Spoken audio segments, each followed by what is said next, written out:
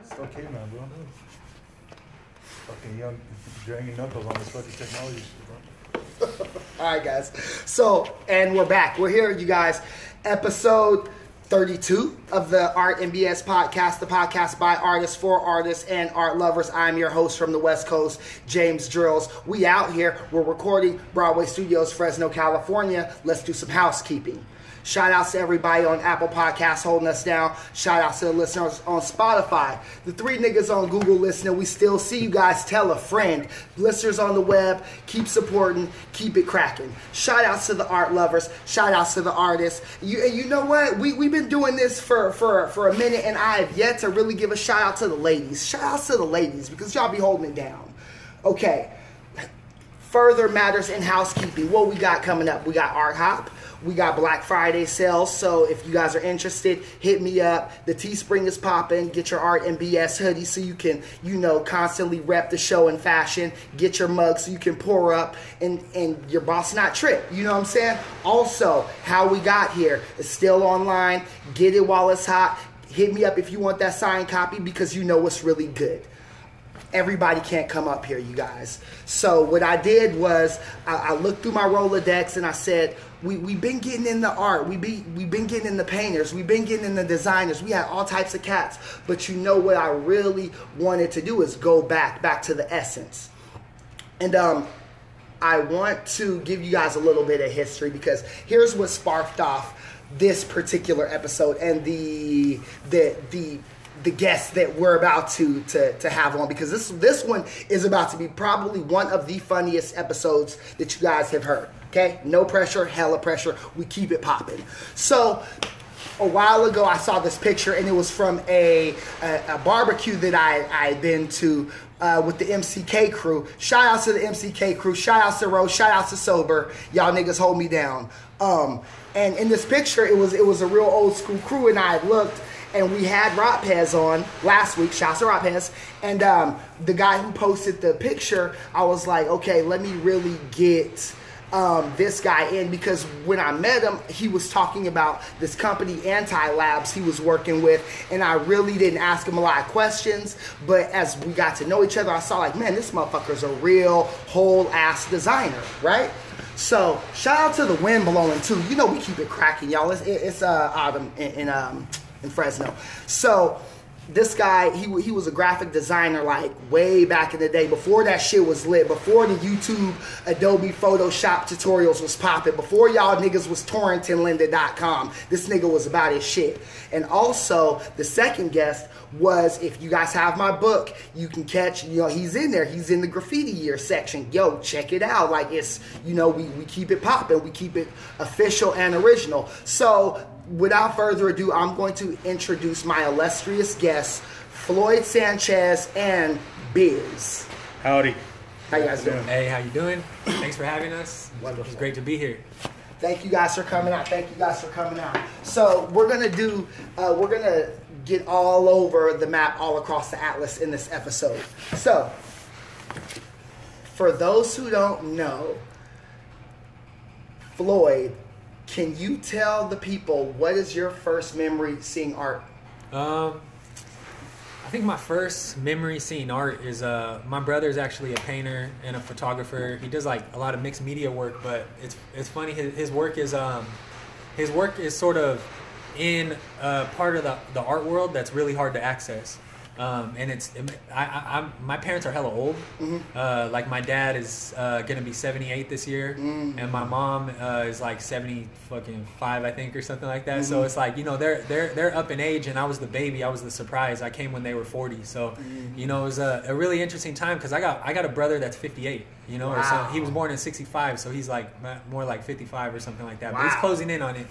And, I was the baby in the midst of all that. I was a baby who had siblings that were adults when I was born, and doing adult shit. So one of my brothers, actually, the second oldest brother that I have, is he's been an artist since I was literally a toddler, And like I said a moment ago, he exists in a section of the art world that to most artists is completely unattainable. So it's also this strange dichotomy there where he's literally done work before and collaborated with Chuck Close, Robert Rauschenberg.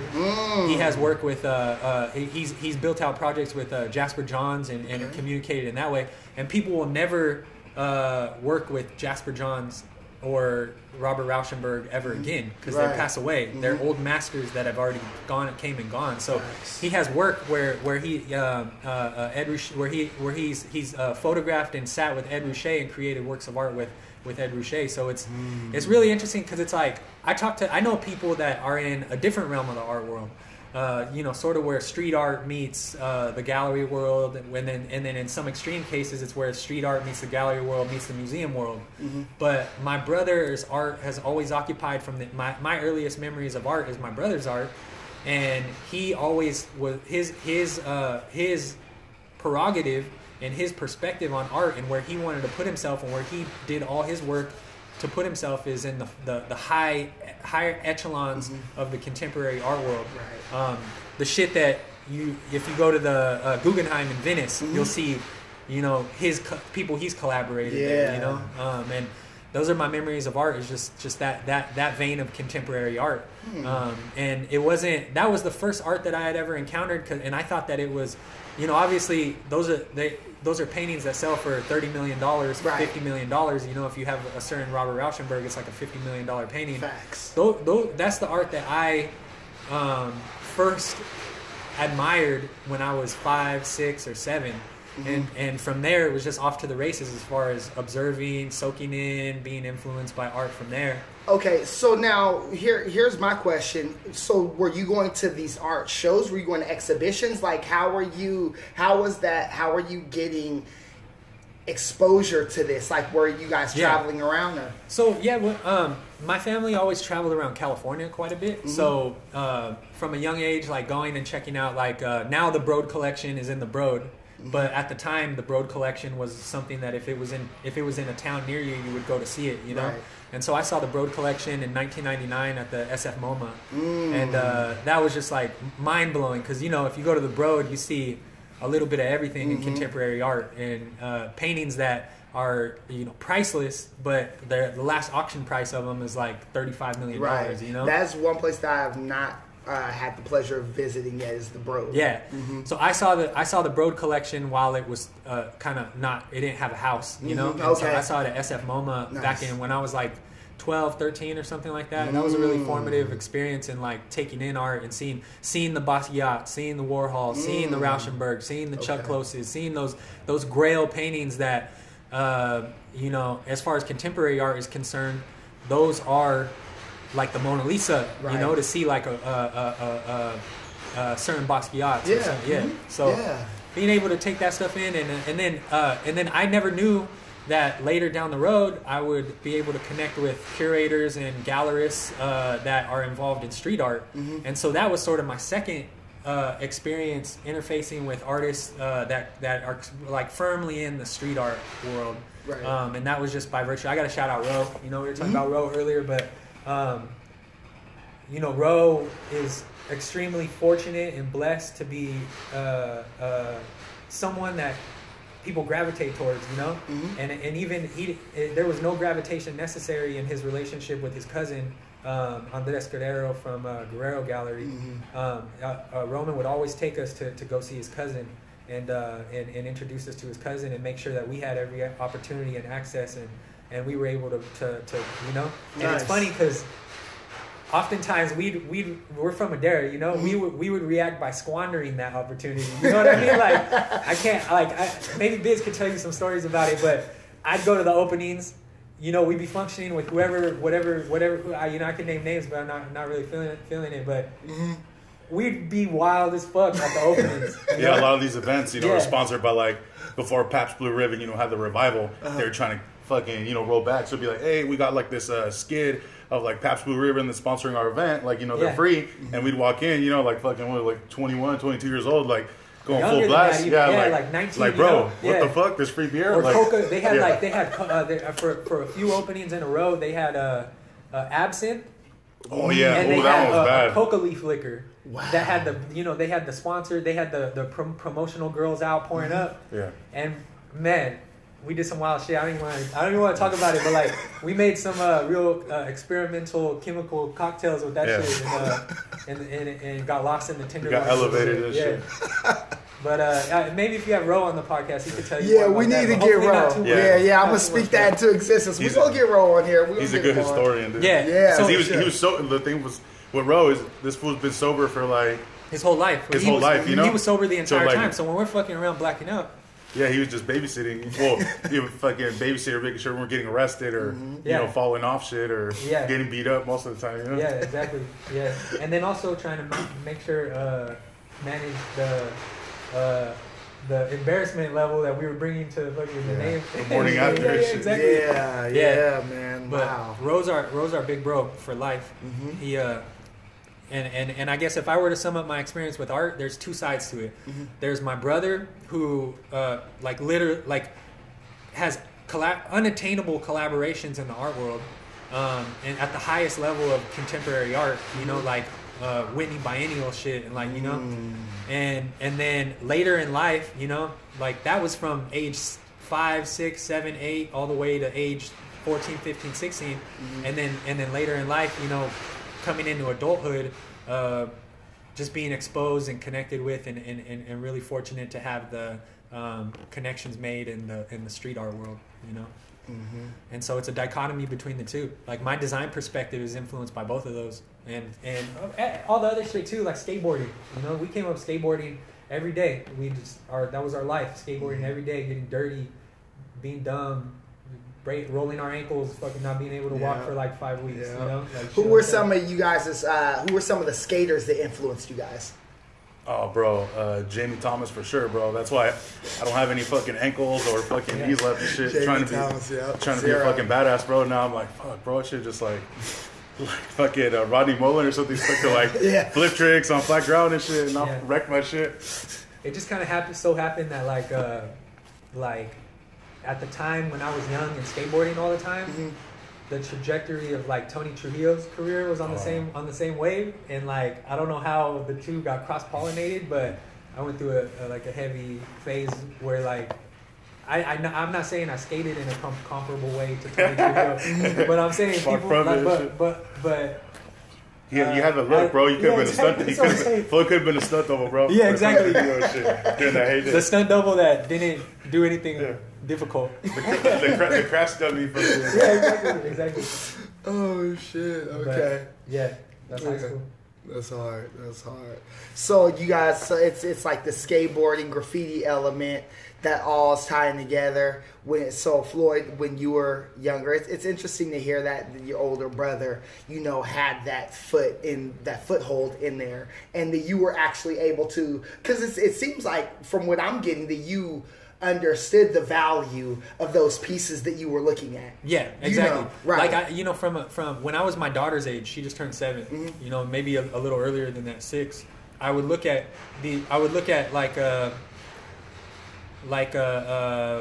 Jackson Pollock painting, and I don't think anybody understands a Jackson Pollock painting. Right. But there was something about it that spoke to me. When everybody else, I remember the big thing, everyone would be like, we'd be like 3rd graders trying to draw like fucking Ferraris and shit and like Lamborghinis, like, But like, I understood from an early age that a Jackson Pollock had value, And so it's funny, like we talk about graffiti and and like my history with graffiti. My history with graffiti is literally just being comfortable with how shitty my graffiti looked, because I'm like, this is abstract art, baby. I don't give a fuck, It's enough of a victory or like an accomplishment for me to just hop out the whip and fucking blast some paint on something. I don't care how it looks or what it says. Actually, I kind of want it to be a little wilder and crazier than what everybody else. More is doing, conceptual. Yeah, but at the same time, I'm not trying to act like I put in any major work in graffiti or anything like that. But definitely just like. Always being around people that were really putting their life and body and freedom and everything else on the line, to live that life, and it's something that that I've always respected with and had kinship with people that did that, even if it wasn't You know, even if I never got that deep into it. Mm-hmm. Yeah. You know what's funny is like I've known you for a long time, and like I never really thought about the connection, you know, with your older brother and you and shit. But guaranteed, like, you know, because I used to tinker with like, you know, paint, and I was like in web design class and shit because I was a couple years older than Floyd and shit. So I was like, all right, dude, and like I would see Floyd like fucking around like on some shit, and I'm like, dude, like what the fuck you doing, bro? Like that shit looks like super weird, you know? Like I couldn't put two and two together, you know, like the connection that he was just like doing this other shit, you know? Like me, like I was like in my head, like I've always just been fucking like consumer friendly, you know? Mm-hmm. So I'm like, dude, like, all right, this is like what they tell me. They want these polished shit, blah, blah, you gotta have flash, animation, this and that at that time, you know? Mm-hmm. I don't know what the fuck goes on now. But at that time, and I would see Floyd shit, and I'm like, bro, like, really? You really just gonna ride this fucking thing out, huh? You gonna, all right. Yeah. Well, I fucking, you know, that's cool. You got your lane. He definitely ran with it and shit, and still running with it, you know? But at that time, like, being young kids, you know, which is like high school, like, obviously, like, you know, you have fucking your peers, and I'd be like, fuck, bro, like, damn, like, all right. Mm-hmm. I guess it makes sense to you and shit. Like, I don't understand it. But, you know, now, like, in retrospect, I'm all right, bro. Like, you were bubbling this shit. Like, you know, you were trying to figure out. Yeah. I think that was kind of at the heart of it. It was like, I guess it would just be recognizing what my talents were at the time. Like, it's like, I'll never, like, I'm looking around at your studio right now. Mm-hmm. Like, I'm seeing a progression of the technicality of your work, mm-hmm. and also a real emphasis on the process of how you're making it. Mm-hmm. Now, I'm too impatient for that shit, and also like I've never had any success. I haven't created a feedback loop where I was like, damn, that drawing was pretty good. I should like really invest myself in that, because I've never seen that potential in myself to do anything in the realm of this. You know? Yeah. But what can I do? Mm-hmm. Feel artistically free enough to go to the opposite end of the spectrum and do something that when you look at it, it makes you scratch your head a little bit, mm-hmm. you know, because you might question what you're looking at, you know. And so I dove head first into that aspect mm-hmm. of things at that time. Right. But now, you know, so much of my work over the past like 12 or so years has been a progression towards solving my clients' challenges, you mm-hmm. know, because I do a lot of commission work, like in the nonprofit sector, higher education, institutions like the airport's one of a client of ours, and those clients, I can't just make some shit that, you know, I think is cool, right? Because I'm you know, I got a different perspective mm-hmm. on shit, you know. Yeah. What I mean? So it's been the challenge that I've been embracing the most over the past 12 years has been, how do I take a client like Fresno State University and apply my skill sets and the things that I know how to bring to fruition, mm-hmm. so that it will achieve their goal or solve the challenge that they're facing. Right. Yeah, and you know what's crazy though? Sitting here talking to you about this, what I really get and I really feel when you're telling me, it's like there's a risk involved with doing what you do. Like there's this level of uncertainty, and there's like I feel like you're like betting it all. And it's like you're putting your hands over your eyes. I don't know red or black. Here's everything. Where's the ball going to fall on the roulette wheel? You know, and that for me, it's like that level of risk and danger isn't something that is present in what I do. So hearing you say it and feeling it, because I'm feeling it from what you're saying, I'm like, damn, like it makes me think like, how can I take some risks in my art? How can I, you know, do some unsettling things? Hearing you say that is it kind of brought up some other things for me. Like, and I guess I would say this is like, if I'm looking around in here and I can see the ball game that you're playing right mm-hmm. now, you know, your ball game is that you're learning some very traditional, refined techniques in art, mm-hmm. you know, and I guess I look around in here and I feel the same way, you know. That intimidates me to know that I'm playing a game that's existed for 600, 700 years, mm-hmm. you know, dating back to the Renaissance, you right? know? Mm-hmm. That intimidates me. Mm. So what do I do about it? I invent new rules, and I invent a new ball game to play that is that makes use of my talents, you know? Fits your skill set. Yeah, and fits mm-hmm. my skill set. So that way I don't have to be judged next to your work, which you put all this effort and time into. my work is being judged on a different merit, Right. and I guess that to me that's a lot like what one of my influences when I was young as far as art's concerned was like I loved Jean-Michel Basquiat. Mm-hmm. Like from age 11 to age 19, Mm-hmm. Jean-Michel Basquiat was one of my favorite. Was like honestly I studied that his body of work and his life and the advents and innovations that he brought to the table in the art world. Right. Obsessively, you know what I mean? And I feel like that it's sort of like that's what he did, or that's what Jackson Pollock did. Mm-hmm. Nobody at that time, imagine being in the 1940s in America, imagine being in the 1950s in America. Mm-hmm. There's McCarthyism, there's everyone's afraid of communism, anything Mm-hmm. progressive. When we try to do shit that's a little progressive now and we're intimidated that, especially here in Fresno, that people are going to take it the wrong way or demonize it, Mm-hmm. Imagine being in 1950s, Yeah. Imagine being in the 1950s and making paintings like Jackson Pollock made, and Mm-hmm. how when everyone's trying to say you're a communist and send you to jail and say you're a traitor and da-da-da-da-da, and there's people, the FBI is literally running files on anyone that's doing anything different. Mm-hmm. Imagine what the courage it took for Jackson Pollock to define a new aesthetic in art at that time, Right, but also art was used as propaganda and warfare and things like that, and there were different movements. That because they wanted to say like the abstract expressionist movement, that was some commie shit. Like that they was really on that, which is interesting because like the Russians have this whole like naturalist movement. And they got like painters like Repin, who are like he's like one of the best painters, one of your favorite painters, like how people always say. But it's for me though, Floyd and Biz can attest to this because like Biz has seen like the transition from like yards to like, okay, I'm gonna like do this shit and I remember one time I was doing something, he was like, damn cut, you really trying to do this art shit, right? Mm-hmm. I think it was when I painted the Red Fox. He was like, damn cut, you really trying to do this art shit. And I was like, bro, like I'm going, and it was like a thing I just couldn't stop, But yeah, so for me, there's always been like, because I like graffiti, but it's always been, there's this mystique of like the fine art shit, and I always wanted to be able to put my voice into it, but in that, and talk the talk, because it's like, all right, there's not a lot of, like growing up looking at art, there was like the Rembrandts and like Bouguereau, but Basquiat did abstract, but there weren't a lot of black people doing art. Like as far as like, and then now that I'm older, I know the people to look for,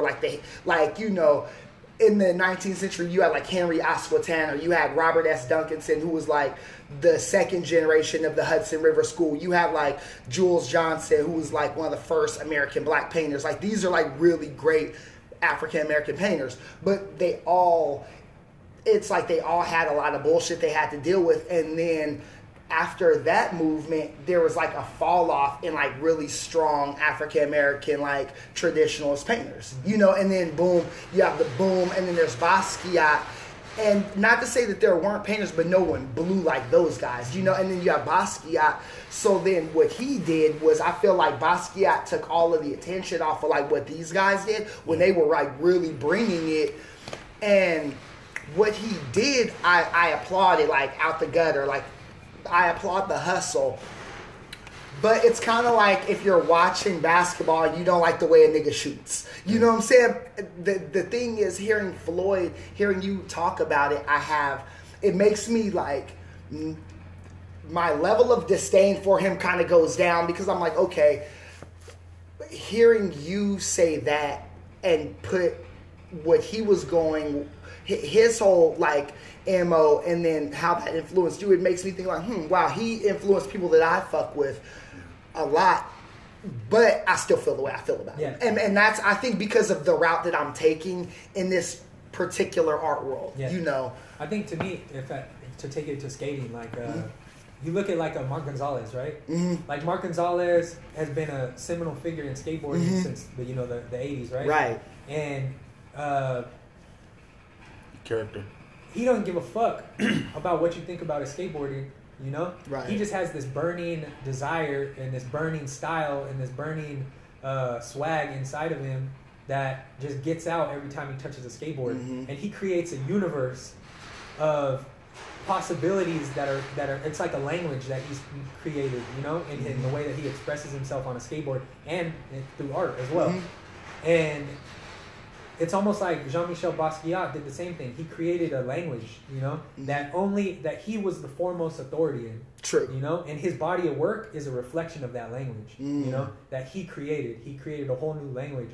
And I feel like it was because, you know, in part, I feel like I can't speak to his motivations for doing it, but what I took away from it, that's all I can really speak to really, is the freedom to create my own language, you know, and the freedom to make my decisions creatively, personally, and otherwise, you know, having the confidence to use my creativity and find what I was trying to really say, you know? Right, because otherwise you're subject to some pre-existing dogma and set of rules and standards that has been laid out before you, and then you're trying to jump through these flaming hoops. Whereas if you're creating your own language, you're you're operating in real time, and you don't have to make those. And people may like it, people may not. You know, it's like, but that's not. I guess that's what separates art from design or other, you know, worldly pursuits, is that.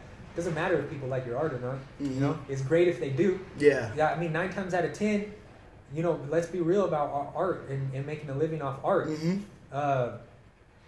If we're judging off the traditional standards of success in society, you know,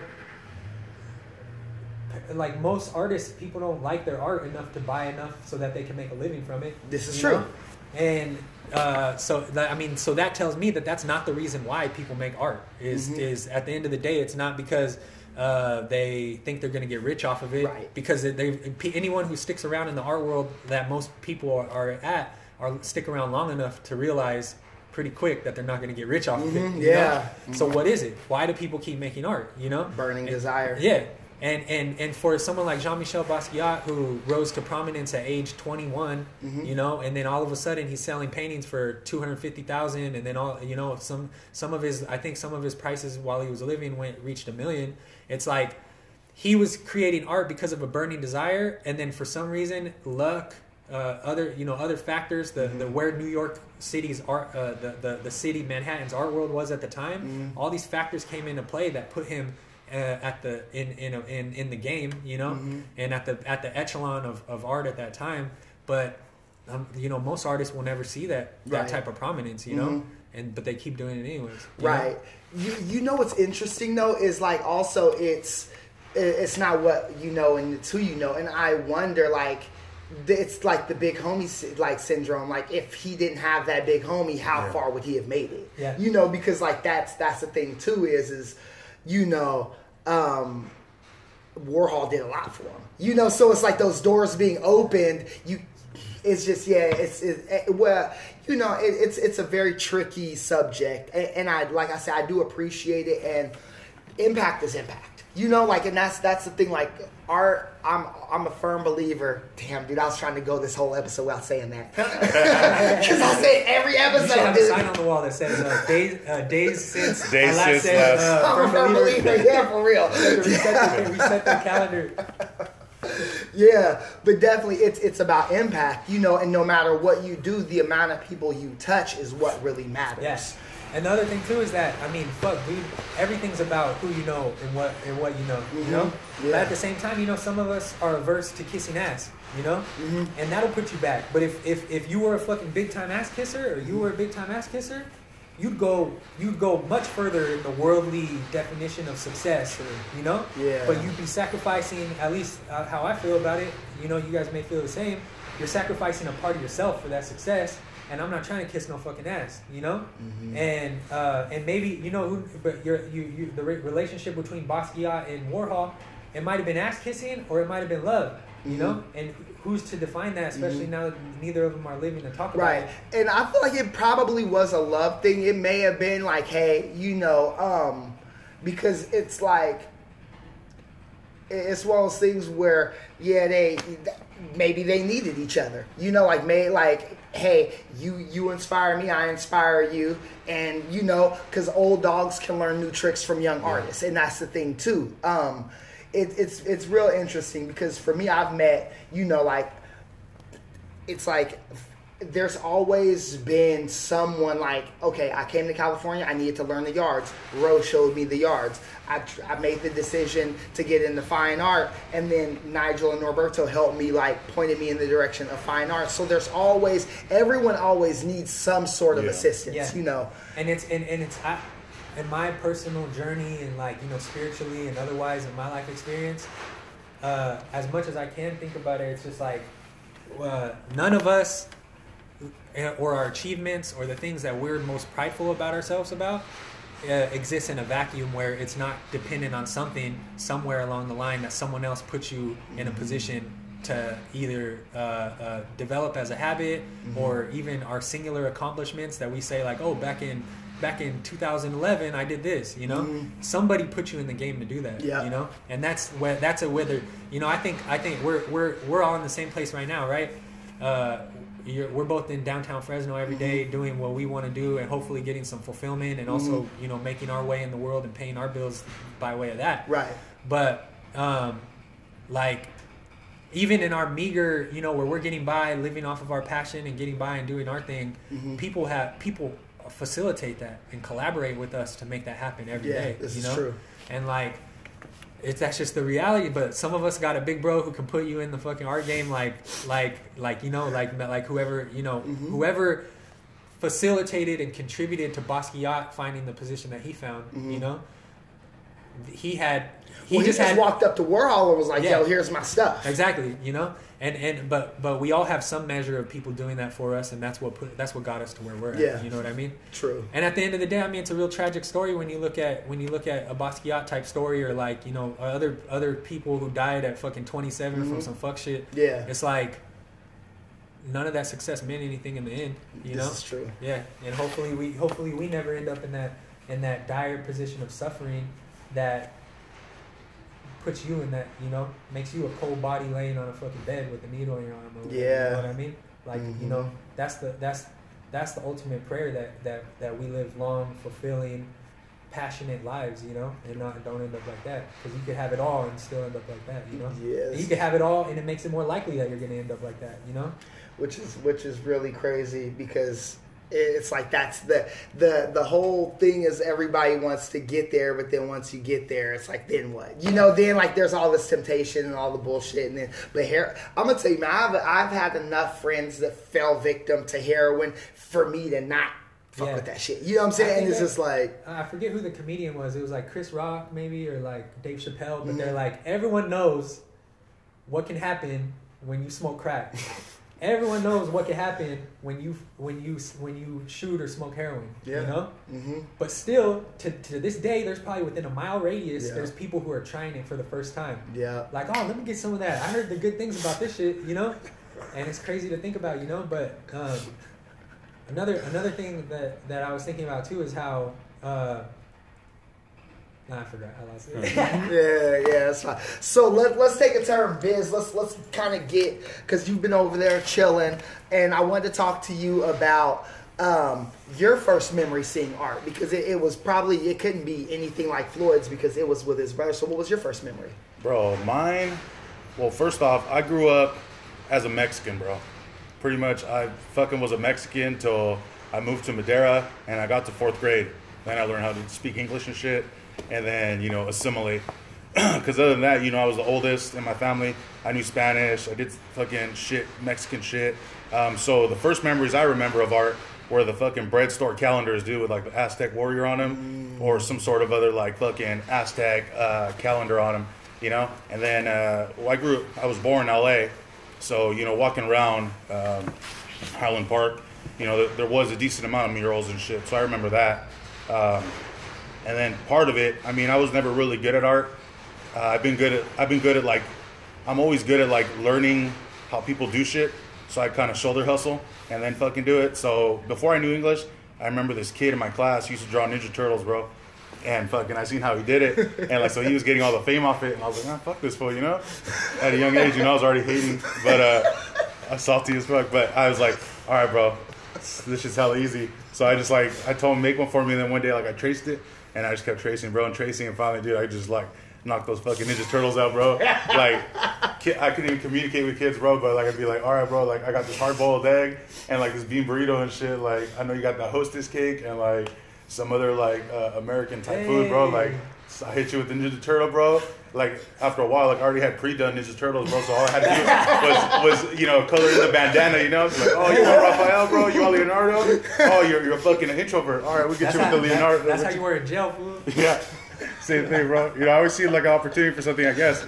But yeah, that's mostly it, you know. And then growing up, like, I always was kind of like, always want to learn how to do shit, bro. But I think being the oldest, you know, then like, a lot of my cousins, you know, were just into like other shit. Like, I guess when you grow up like somewhat like a first generation, you kind of think about like, you know, your parents' scope on shit is like, okay, let's not get deported, let's pay the bills, let's fucking focus on this shit, not like on leisure or, you know, like the fine arts or fucking let's take these fools to a fucking museum or something, you know, if we even went anywhere, you know, like that's what it was. But so I would just always see shit, and then, you know, eventually when I learned English, I forget what catalog had it, but what was the parrot fate? You know, you draw the parrot in the fucking book. Become an artist. Fucking Yeah. They do it in juxtapose. That's what they do. Yeah, now they do. Artists, like they'll give like an artist like. Yeah, they do this. They're like doing Barry on it. McGee will do one or something. Oh, like that. tight. Yeah, but the application.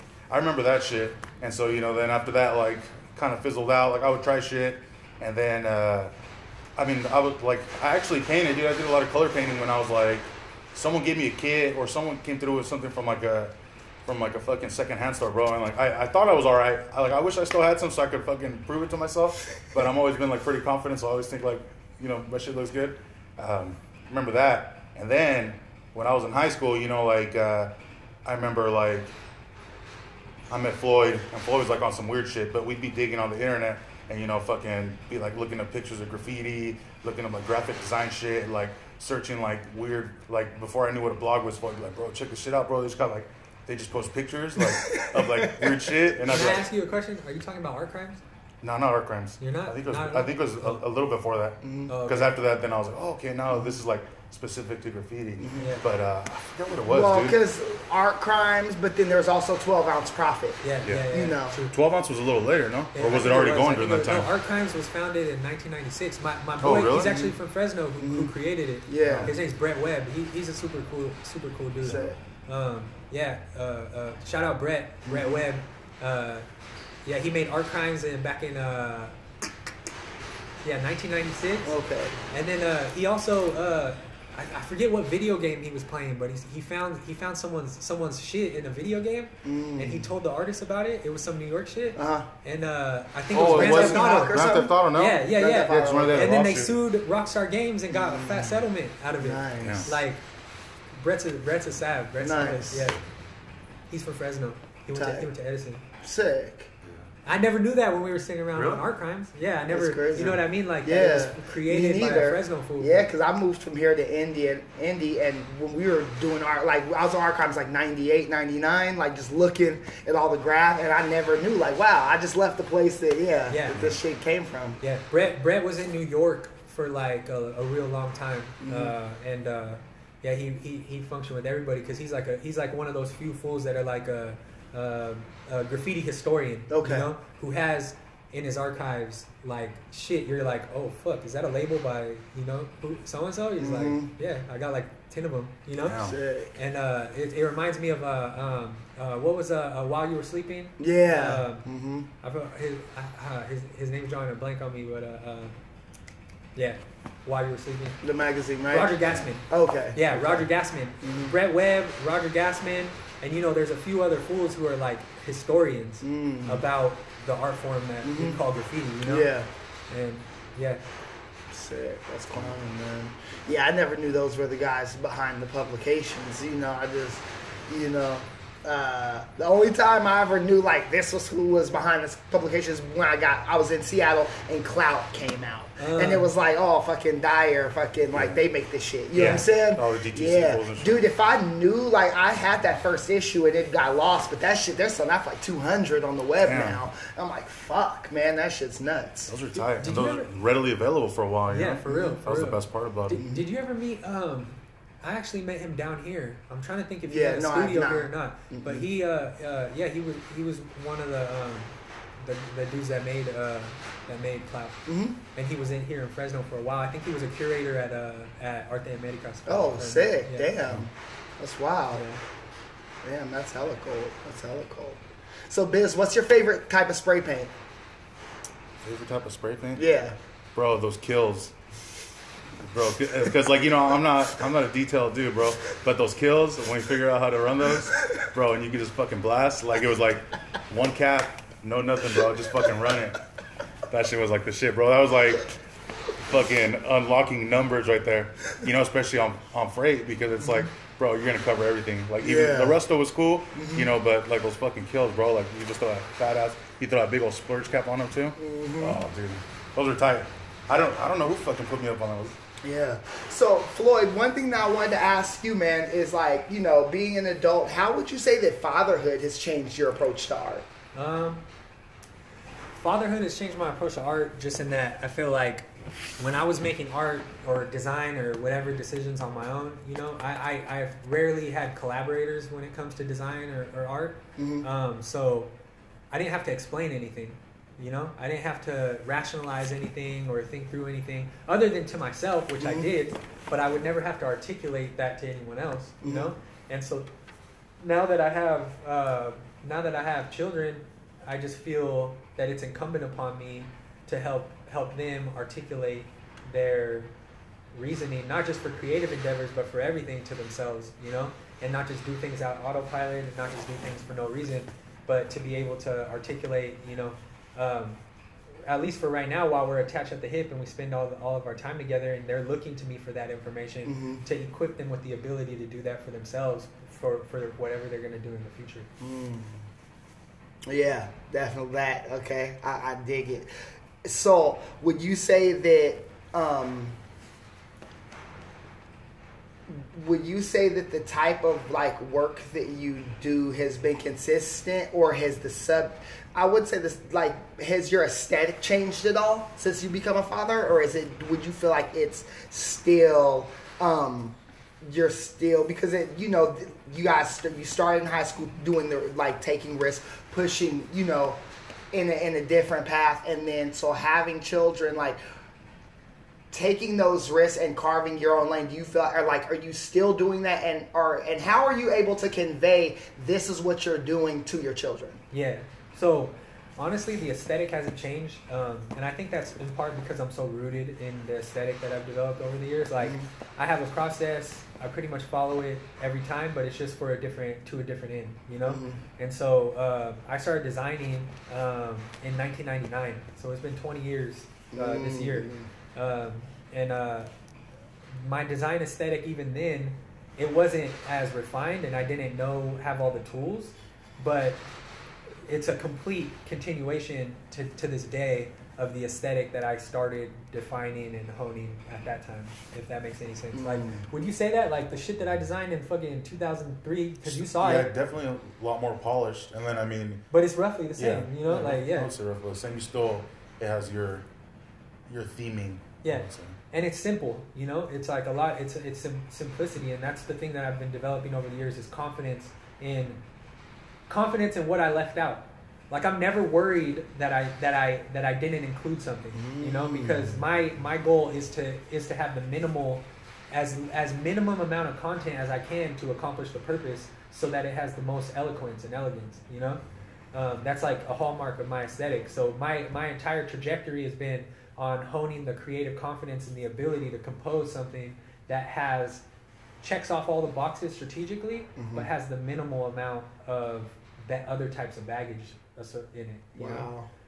And so things haven't really changed much, but what has changed is definitely like I felt the itch more to balance the work that I do on commission for clients, which is like, to me, it's like day job shit, you know, because that's what I do, with things that I make for self-initiated purposes.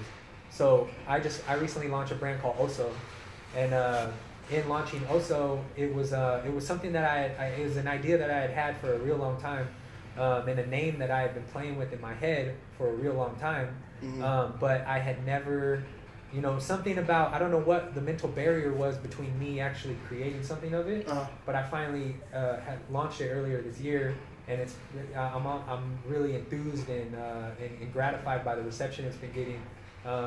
But yeah, I held off on that for a long time, and I do want to kind of attribute the reason why I finally got it out to the fact that I want to set an example, you know, and create and have the work that my kids are able to look at in my body of work, know that at least a portion of it was self-initiated and what I wanted to create. And so I aligned my resources in a way that I invested in creating something, as opposed to just doing things for commission where it's just, I'm just getting paid to do it. Yeah. I'm doing things that I'm taking a risk and being entrepreneurial and spending the money, you know, and not even under the pretense that it's going to come back to me, but under the pretense that I'm going to get an idea out in the world that I feel is important. Okay. Because I want to set that example for them. Yeah. Yeah, put it into existence.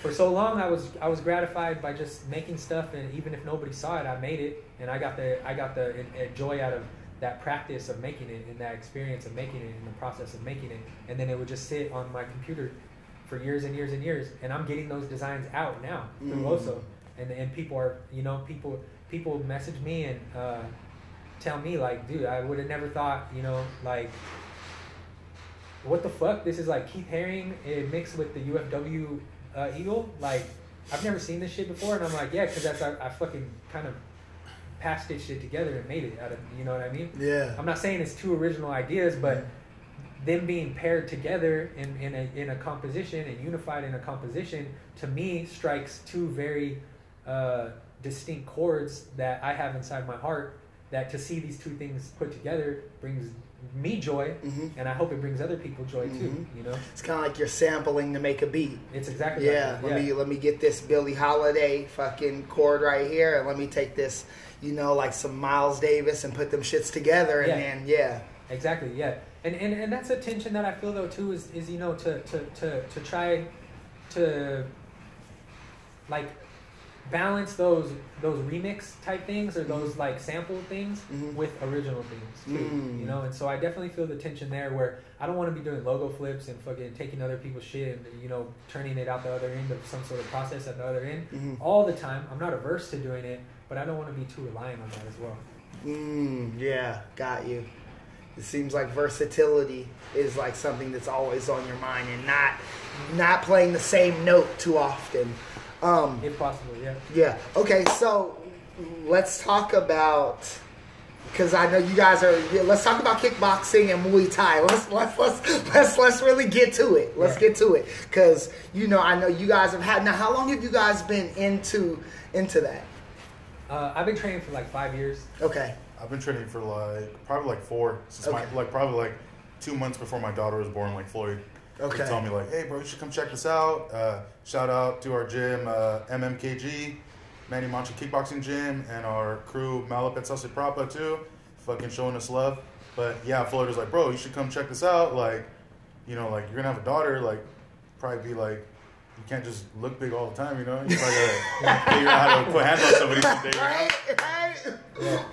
That's what's been the crazy thing about it, is about training Muay Thai is, you know, when you go 4 times a week for 6 months straight, it's like you learn to fight whether you want to or not, because you're just there. You're in an environment where, you know what I mean? And the good thing about our gym is that there's no egos involved, you know, and when egos do come into play and there's an aggressive energy in our gym, they stand out. And that energy puts them in a place that I would never want to be. You know, I would never want to be that guy in the gym that everyone's like, you kind of dude, this fool's fucking, you know, tripping, you know, like, aggro. Yeah, because it's not necessary. Right. You know, it's not a requisite to Muay Thai to fucking drink Monster Energy drink. You know what I mean? Like, you don't have to do that. Right. What you do have to do is show up and hustle. It's like anything. It's like playing basketball. If you show up to practice and hustle and listen to your coach when they tell you shit, you're gonna fucking be a baller. Yeah. If you show up to the Muay Thai gym and just hustle and listen to your coach when they have something to tell you, you're gonna fucking learn how to fight. You know? And that's what the beautiful thing about it is, the ultimate equalizer. Like, you know, at this point in my training, I'm not saying I'm a badass or I'm a world beater. You know, I've had one fight and it went successfully for me. But I know for a fact that, you know, I could be aesthetically, I could look like however the fuck I look. I could go put on some fucking Coke bottles glasses right now and look like a nerd or whatever. But you could put someone who's chiseled, who fucking just stepped out of the gym in front of me, and if we really had to bang them, like, I could do that. Yeah. And that's one of the craziest things to learn. And you start to learn about masculinity and toughness and see it in a different light. Right. You know? Masculinity and toughness isn't being loud. It isn't fucking punking people out. It's posturing. Not being shithead to people. It's when you have to bite down and say you're getting jumped. You know, I feel like probably all of us have been jumped, you know? When you have to bite down in the face of 5 motherfuckers who are trying to rat pack you, and you got to bite down and fight your way out of that, you're not gonna fucking wilt, because if you wilt and end up on the ground and they're fucking kicking you in the head, you know, that's not good for anybody that you care about. You know, we all heard the stories of people that have been fucking kicked in the head on the ground and fucking, you know what I mean, and like in a coma and shit like that. Like it's just it's crazy like that, you know, because that's the one thing that someone who fights in the street will have an edge on you. They'll take flight on you while you're over here being like, nah, bro, fuck, we don't gotta do this, you know. But that's the advantage that a street fighter has over most people, but they don't have that over someone who is trained in how to fight. You know what I mean? Yeah. And it's you know, we walk around at that disadvantage all day. You know, you never know who you're gonna come across in the street. This is true. And what they want to fucking do. You know what I mean? I've been walking around minding my own business and had people try to jam me up and stupid shit like that. I think we all have, you know. And it's like, it's really nice to be able to fucking have all the tools in the bag ready to go, you know, at a moment's notice. You know? The first time I got in a street fight after I trained Muay Thai, I was just like, how is this shit coming out of me? You know? I didn't even know, you know? And this fool, the grown man who I could tell was probably tough or some shit like that, you know, who'd been doing this his whole life, he looked like he was going to cry, you know? And I'm not saying that's advocating street fighting. I'm saying that's just tough. I'm just saying, like, that's the difference, you know? Between someone who's trained and someone who's not trained. Right. Yeah. For sure. And, you know, because I see you guys, like, getting it, man. And I'm like, dude, and, like, Biz has lost so much weight doing this shit. I'm just like, this motherfucker's like, you know what I'm saying? Like, he's fucking, he's on him, you know? So I'm like, fuck, these guys are really going. And it inspires me, like, because it's like, okay, these guys are in my circle. You know what I'm saying? Like, we're all cut from the same cloth, you know? So I'm like, along those notes, you know, even though I'm not active anymore, I'm pretty much a civilian. But, you know, growing up, like, you know, like, I grew up without my dad, so I never had really, like, I would look up to, like, peers, you know, and sometimes the wrong fucking people, you know, to soak this fucking shit up. But, like, now being a father myself and, like, having done this shit, you know, like, you know, before I went to Muay Thai gym, like, I would go to regular gym, you know, and, you know, you learn that, like, you know, you can't just go fucking hit, like, 10 reps on the fucking, you know, 10 curls and then you're going to be fucking cut, bro. You got to put that shit into it. And especially with this, you know, because, like, I'm usually a confident person, you know, and, like, it's like, all right, bro, I've been going for 6 months. Like, bro, I fucking light these motherfuckers up. And then, you know, you get somebody who's been doing it for a while, bro, and they're just, like, you know, fucking, like, tickling your fucking nose with their foot. And you're like, fuck, bro, like, I thought I was tight. Which brings me to the other thing, you know, it is what it is. It is what you fucking put in it. Same as this art shit, bro. Like, you know, like I told you when I came over here and I saw you really fucking going for it. I was like, bro, you really on this shit, like, you know. And obviously you could tell by your fucking body of work so far that, you know, you fucking took this seriously and you fucking ran with it. Same with Floyd. Like, I remember this dude, like, before he came out here and, like, decided to fucking just full throttle, because he was always fucking around, you know, like, and we were always fucking on some bullshit. But, you know, he was sleeping on my couch, bro, eating, like, my stepkid's fucking chicken nuggets. And then one day he's like, bro, I gotta move to, like, downtown Fresno. And, like, I'm gonna go over there and I'm just gonna open up shop, bro, and I'm gonna grind. And I was like, you know, like, I always had, like, the utmost confidence, even though we were fucking around. But I was doing, like, bro, like, you know what, if you put your head down and you put your shoulders in those fucking yokes, bro, like, fuck it, you know, like, let me know if I could do anything, like, from my fucking standpoint. But obviously, you know, like, there's two examples, bro, like, you guys fucking put your head down, and you guys are reaping the fruits of fucking what you guys been doing, bro. Like putting, getting out of it what you guys been putting into it. Yeah. That's another thing too, is that I feel like you're self-taught 100%. Pretty. Do you ever check out college? You ever get college? Academy of Art online. Yeah. That I did the summer course and then I did the fall course. And recently or back in the day? That was like 2010. Oh yeah. So it was like online, and I didn't learn well like that. I don't know what the fuck I expected. I got in there and I just was like, I can't even believe they had online back in 2010. Yeah, well, it was like 2010, and it was the Academy of Law, because they're in San Francisco. Yeah. It's like it's like that's not the Art Institute. Like the Academy of Art's a real thing, They hold down that whole block. Yeah, man. So every time I go out there, my heart goes into my gut, because I'm like, nigga, you flunked out of this shit. But at the same time, I found some people who could teach me, and what I learned is, okay, James, you need someone who's right next to you, and then that way you can cut to the fat and then get to it. So was that more theory then? What you were learning, more bookwork type Okay, shit, so the Academy of Art, it was like the same stuff. Like it was like, okay, the shapes, and then like, okay, so buy the shapes, buy the bust, buy the torso. But they were like, draw it, and they didn't, for me, I didn't know that I could like produce something that was like that. Like the newer, because I have the older drawings that I did back then, and I'm like, bro, the level that you thought a finished torso was then and like now, it's like night and day. So I wasn't even, I feel like it was one of those things where the instructors were, for me, I didn't get like, this is how this works, like this is how like ambient light works, like you want to think about these things, like all types of stuff that when the instructor's next to me I can actually get, like, because they understand like what I'm not seeing, or I'll ask them, what am I not getting? What am I not understanding? Tell me, because I just need to know where I'm fucking up so I can fix it. Yeah. Bro, I feel you on that shit, because I'm taking some online classes trying to finish my degree, and it seems like, some of it's just, I'm just like, bro, I'm just like knocking this shit out. I don't give a fuck about this shit, but other shit like it's real interesting. Like I'm like, fuck, bro. Like I wish there was somebody, like I wish I was in an actual class so I could ask questions, bro, and like pick your brain, like what is this, what is that, like, so I can see how, especially a subject like you're fucking into, like you're not getting what you want out of it. Yeah. So we're gonna take a quick break, pay some bills, and we'll be right back, guys. Pull your socks up. You know what's really good. Holla. Bangata. See, and we're back. Part 2. Record. Okay, let's try that again.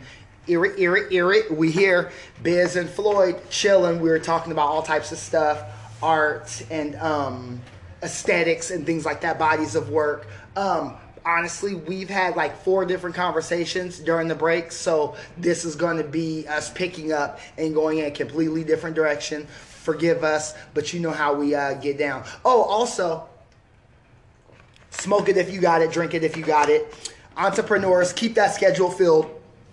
If you're at the 9 to 5, pop those AirPods in so your boss ain't tripping. You know what's really good.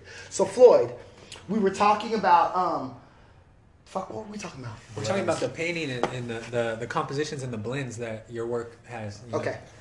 Yeah. So I was just telling James that one thing after seeing his works from the beginning of his endeavor into the art, the fine art world, up until now, I had always thought, like early in the game when I would see his paintings, that there was something like that the blending quality of the way that you blend all the different shadows and textures and colors and everything together was something like a work in progress, and like you were figuring it out, on the fly and like working it out. But now that years have passed and I'm looking at your body of work all in one place, hanging all next to each other, I start to see like the dreamy characteristic of your blending is something that never left, even though your skills have grown, exponentially over the years. So I was just thinking how the thing that I looked at in your early work and thought like that it was like something that you were working on getting rid of was something that persists to this day, and it's actually really characteristic and it defines your body of work at this point, which is really cool to see. Wow. And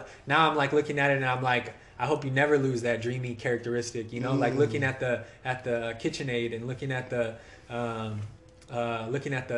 torso that you have up here, and also really looking at the Pacific Southwest building, on the mat over there. Thank you. Like it's so dreamy, and like I feel like that dreaminess when you're looking at real world objects, but it has that dreamy texture and that dreamy finish to it, makes them all the more symbolic and meaningful. That's interesting that you say that, and I don't know if it's on purpose, but when I do look at my paintings, I feel like I try to create memories, and that's kind of what the painting ends up being. Is it's my version of what my memory is of that particular slice of my life, and dreams, and it's cool that it's coming across, and that it's being put into words, because as artists sometimes we're so busy creating work, we don't give ourselves enough time to perform some analysis on what is actually being presented. So for me, it's definitely, that's something that probably will persist in the work. But when I'm when I'm painting, it's always, because I think this is what I have to leave, so I used to try to do the whole tight stuff, but then now I'm figuring out hey, let those brush strokes shine, let those things go, because that's naturally one of my strengths. And it was hard to realize, James, instead of strengthening your weakness, cater to your strength, because you're going to get further catering to your strength than you are trying to work on your weakness when people certain things.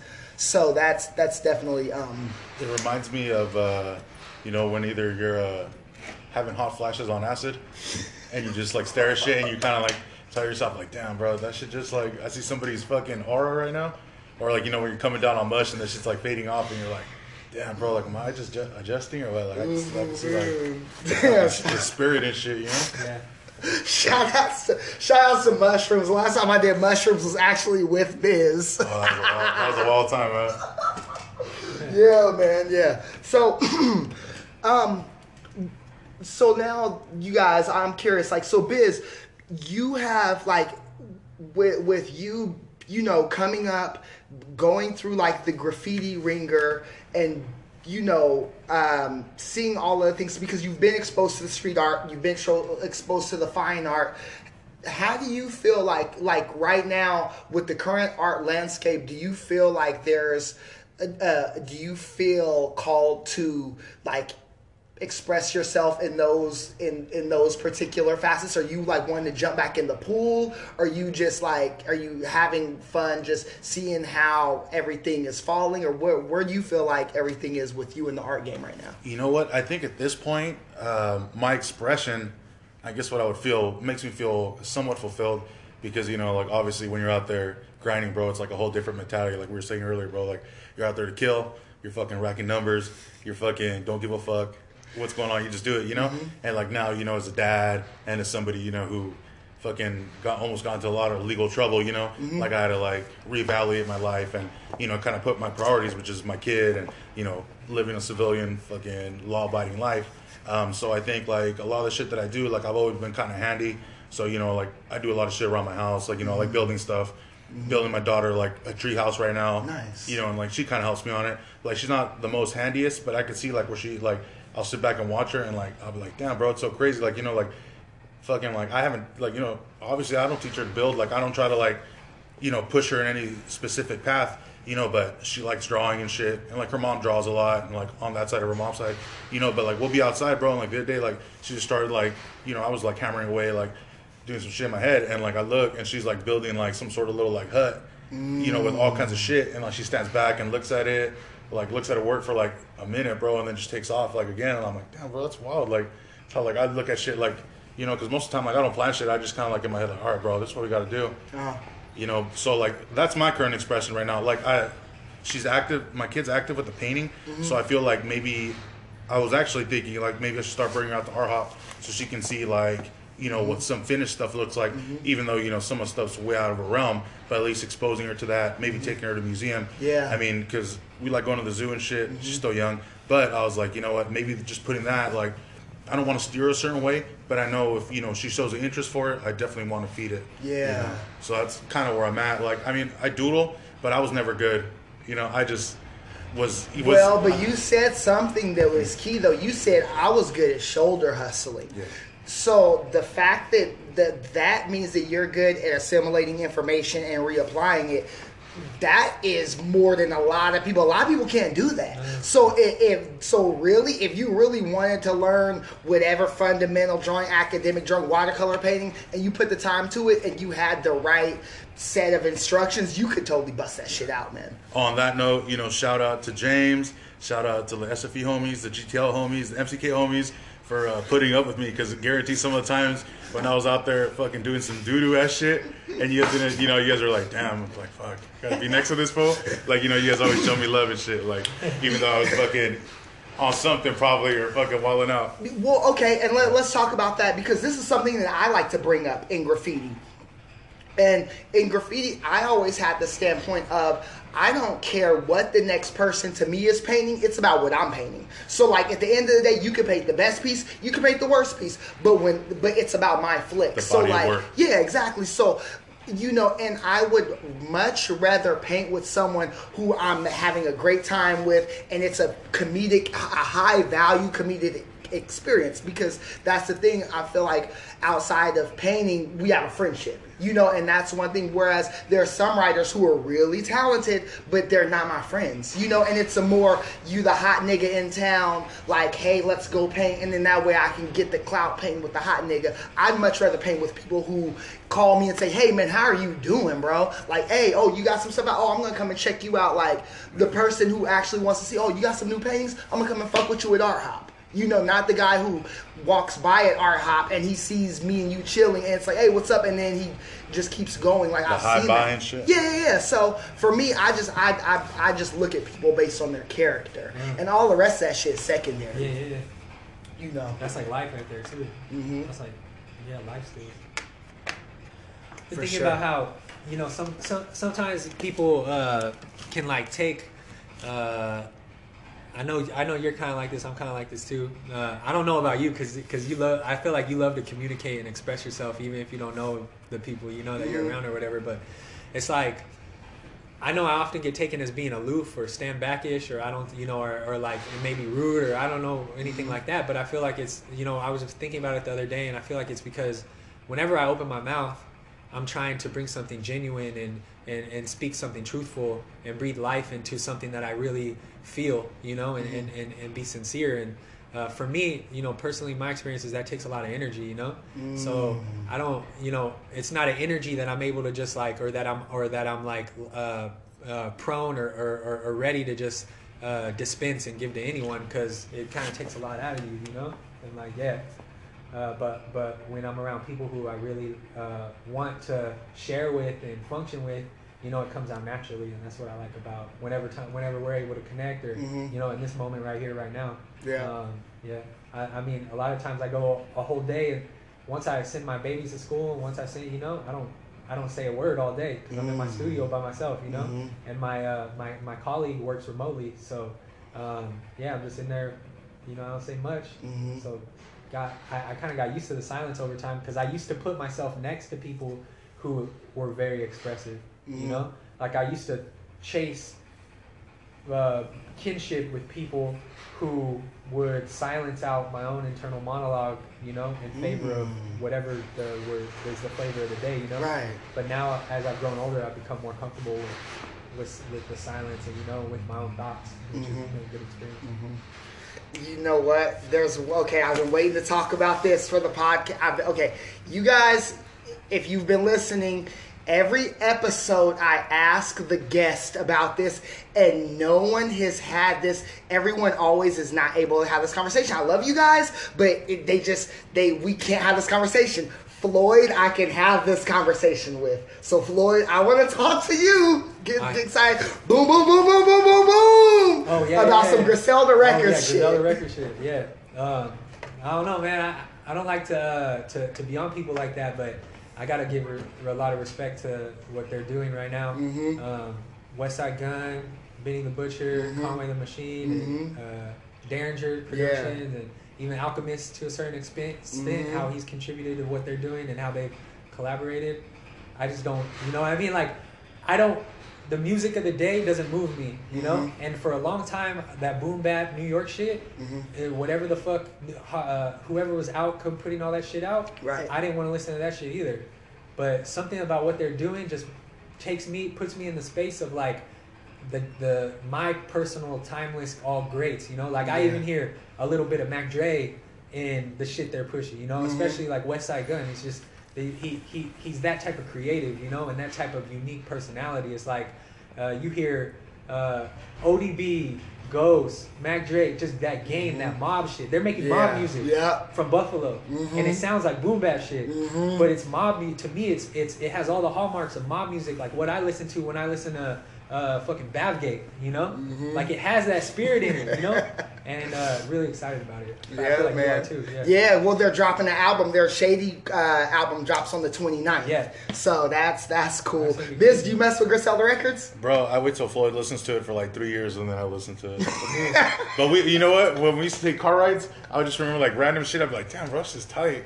You know, the car, like I'd be like, hey, what was that song where the dude says this and that, blah, blah, blah, blah. Every song they make is like that. You know what I mean? Like, it's insane. You know, because I'd be daydreaming and shit, but I would just like hear like these lines and you're like, oh, fuck, this motherfucker just said that shit.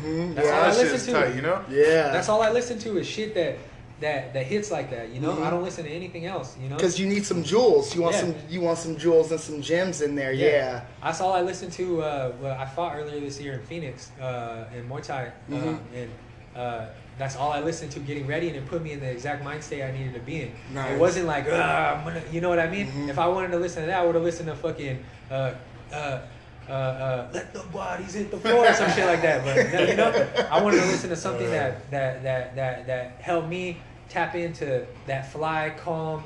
I worked out. I've done everything I can to get ready for this. I got this shit. This fool ain't got nothing for me. You know, it's not like I want to kill this fool, but it's like, nah, I'm gonna show him something. You know, I'm gonna show him I'm gonna show him what we do over here. You know? Like that energy, and it helped me tap into that energy. You know, and so I like to tap into that energy every day if I can help it. You know, so that's what I'm on right now. So I didn't come to play with you. Listen to that shit because on the way to work, I try to like, all right, bro, what's gonna like pump me up. And I listen to like the old mob shit, and I'm like, damn, bro, I don't be like serving no more. Like, this shit really don't hit like it used to. You know, I can't like acquaint myself to this, but that might be it. Just give me the right mindset to go out there and, you know, fucking handle the fuck out of that customer service. You know? Yeah, man. When you take like Conway the Machine story, you know, it's like, bro, how old are you? Yeah, I'm 37, be 38 this year. How old are you? 34. All right, I'm 33. These fools are fucking, bruh, these fools are fucking 36, 37 too, 38. And they're fucking doing it. They're about to smash it and take it over, you know? Yeah. It's not, I always thought of rap, especially for the, you know, I know he's never going to hear this, so I'm not worried about talking about this because we're kind of connected to this fool. But like, we grew up listening to this fool. His name's AWAX. Okay. Right? Yeah. AWAX. We all love AWAX forever based on the influence that his music has had on my life. You know, there's some gems in his shit, you know? You got some. Yeah, and you feel the same way, right? But now, like AWAX now is like, you know what I mean, like trying to find himself.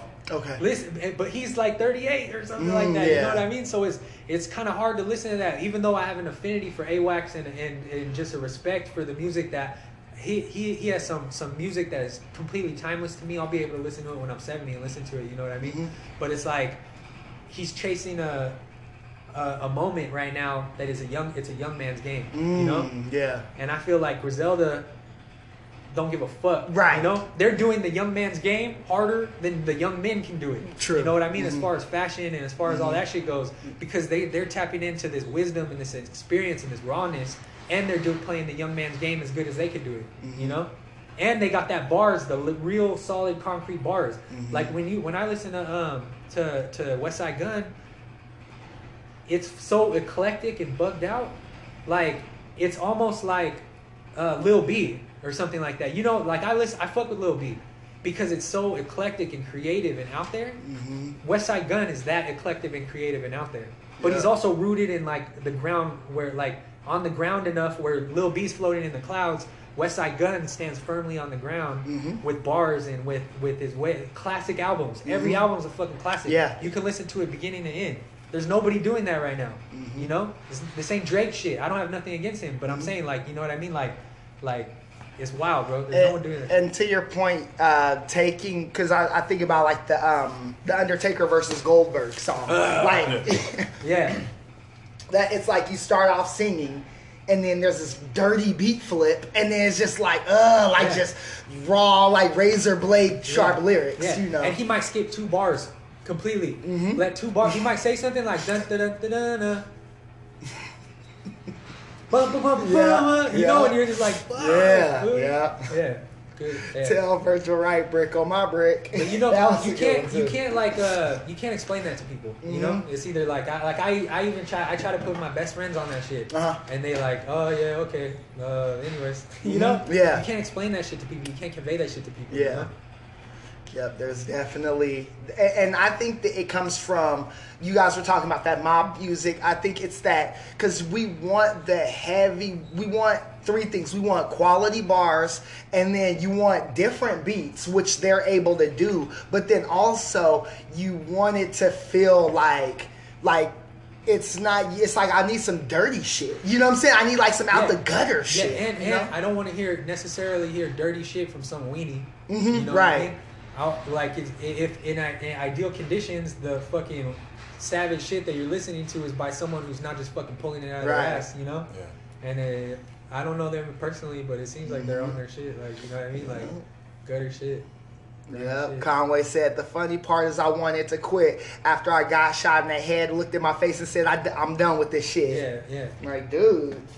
And he's like 36, fool. I'm trying to fucking bubble up when I'm 36. I'm trying to level up when I'm 36. Right, man. Who levels up when they're 36, you know? But what that goes to show is this is the age that we live in. That it's not a young man's game anymore. Like, wisdom definitely can circumvent some of that youth. Yeah. Especially if you're not just expecting people to pay homage to you for no reason. Mm-hmm. You know, they're not expecting people to show up and fucking bow down and just because they're old. Right. Because we all know where that goes. That doesn't go nowhere. Yeah. You know? Mm-hmm. They're adding contributions to the progression of the art form. Mm-hmm. And the fact that their age is they could be 21 making a contribution to the progression of the art form, or they can be 37 making a contribution to the progression of the art form.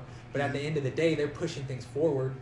And that's what people take notice of, you know? Yeah, because it seems like I don't know any other rapper who's able to put out fashion that shit sell out like Supreme shit. Like, and what those West Side Gun hoodies, they go, man. Those things, every time I want to get one, it's like the one I want is not there. Yeah. You know what I'm saying? And that's like, it's like, he's like, drop it 12, and it's like, oh shit, it's 3 o'clock, and them shits is gone, man. Yeah, exactly. You know?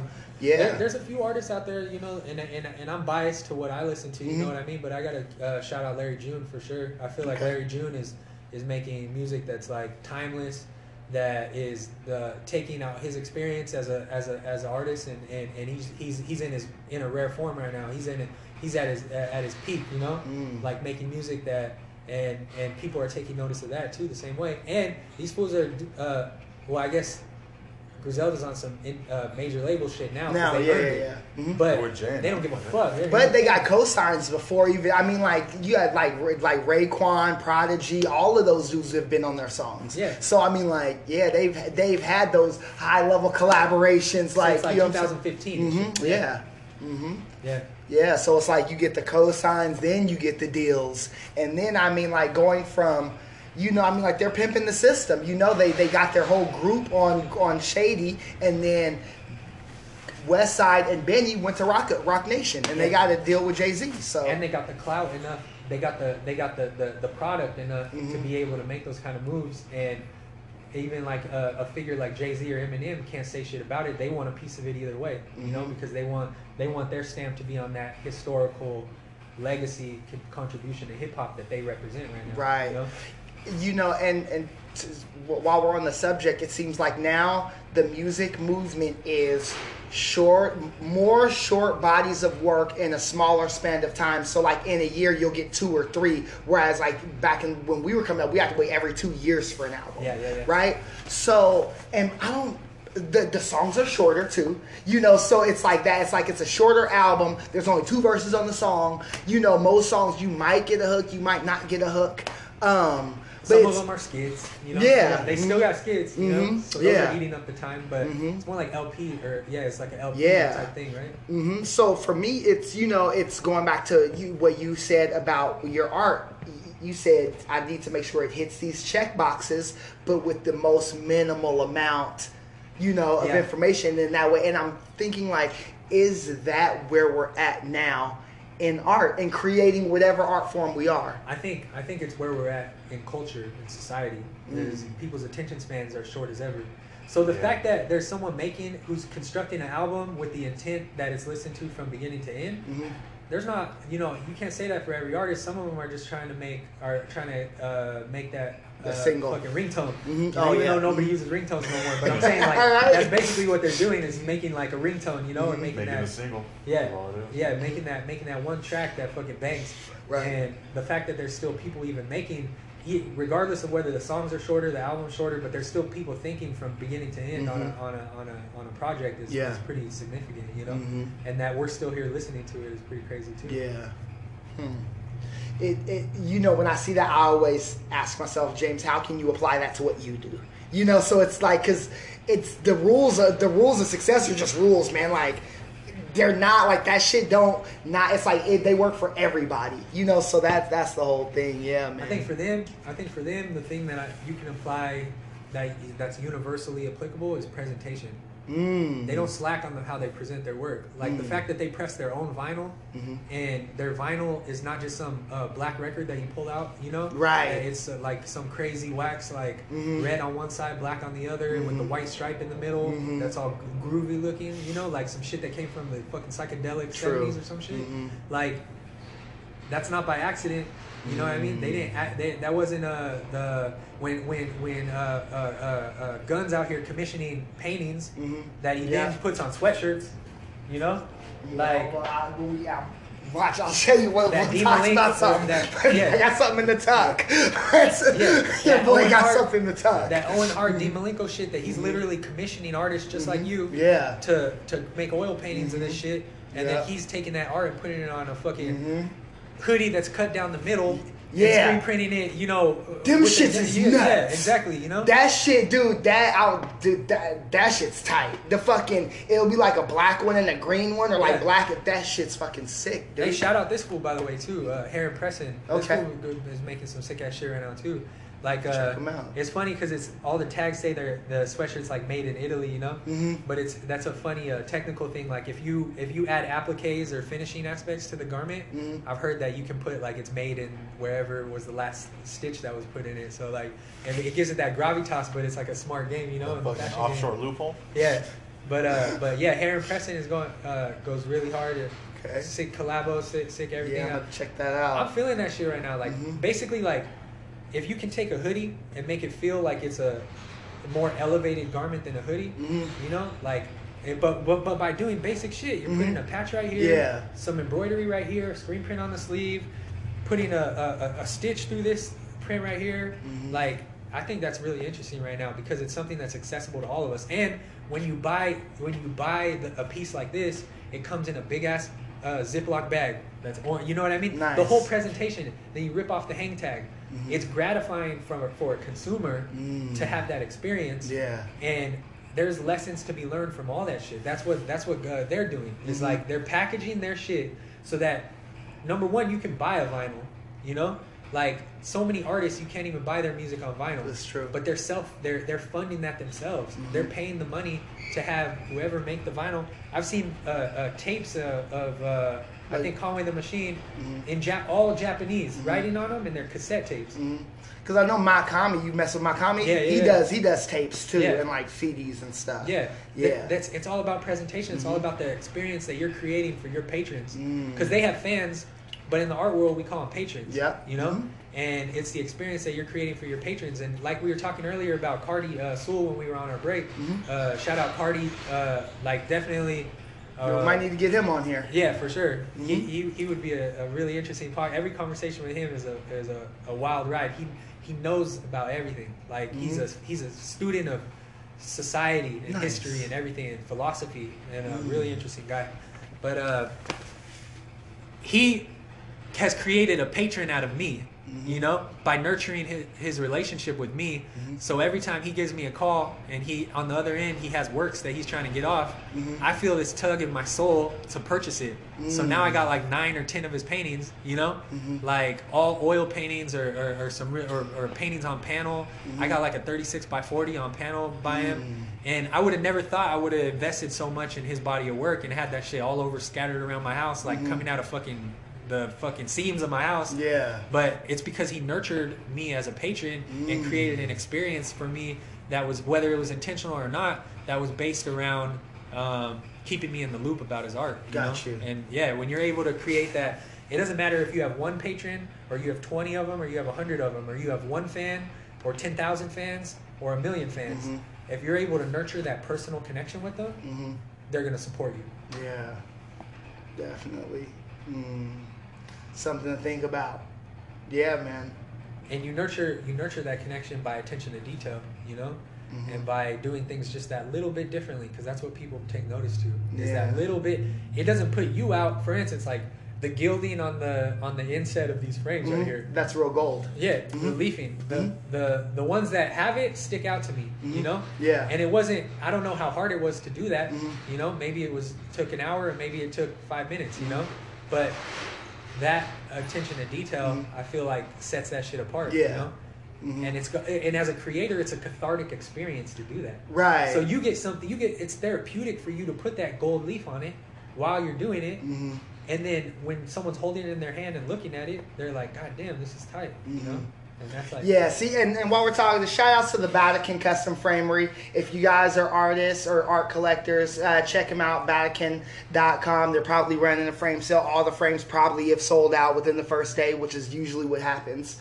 But yeah, man, for me, like... And I totally agree with you as far as like they do, like when you have that it sticks out and when you don't it doesn't, but then also it's the person, because the frames, like, how can I say this, like that adds, it's like art on art, right? So with that being said, and for me, I feel like I'm attempting to price them fairly reasonably, but I can't sell a framed piece of art for like $50 or $75. You know, it has to be like at least enough for me to get another frame.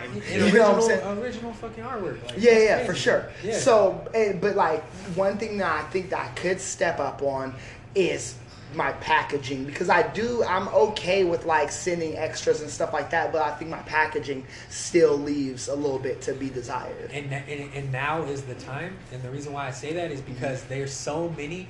Back 10 years ago, even 5 years ago, definitely 20 years ago, they didn't have the products on the market that where you could buy a 20-pack of envelopes or a 20-pack of bags, or you know, or have something produced with your name on it or something like that, like you can now, because the supply chain has become so democratized and the access to packaging is now more accessible than it ever has been, you know?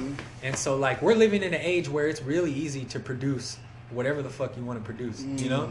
And as creators, it's incumbent upon us to leverage those resources to create an experience for our audience that is conducive towards like that thrill that we get from that retail experience, you know? It's like all the major corporations know about that shit. That's why when you walk in the Apple store, it's at a certain temperature. The lights are at a certain dimness, or you know, a certain brightness. Right. Yeah. The finishing of the tables, the metal on the walls, the entire experience is cultivated to make you want to pull your wallet out and fucking give them whatever is in it. Right. You know? And we can do that too, as creators that are making things on a small scale. True. You know, we can do that too. Like with my Oso shit, that's what I've been just like. I spent maybe 4 or 5 months figuring out and creating and sourcing all the little individual pieces that go into the final package and product that I hand to someone when they buy a shirt. So there's a hang tag. There's the string that puts the hang tag on the shirt. There's a little safety pin that puts that on the shirt. All the shirts are relabeled, you know, to suit our branding and have that information on them. And the bags that I printed up custom poly bags, and every single one of those pieces, those seven or things that I just listed, all come from a different source. And I had to buy them all from a different place, but they all go into this one final thing that someone gives me, you know, buys a shirt, and I hand them this package. And and that package, I'm trying to make it live up to the experience I had when I purchased this. Right. What I'm wearing right now. Got you.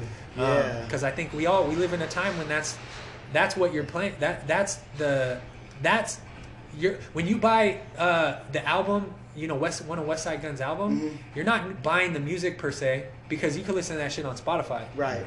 You're buying the physicality of the experience of owning this thing and sitting it up on a little stand in your living room, and that experience is what you're purchasing. You're not buying the music. That's true. You know. Yeah. And so we all have opportunities to do that, and it's fun. It's amazing when you start to nerd out on that shit, because you're always gonna you take your painting seriously. I take my design seriously just the same way. I've been doing it so long. You've been doing yours so long, but we've been putting off our customer experience. You know, that's like true. that's one thing that we just have, for whatever reason, have seen as non-essential. And to be completely truthful, it isn't essential. You can sell a painting, you can sell a print with no emphasis on packaging at all. Right. But if you do, the numbers are going to go up. Exactly. And I definitely see that.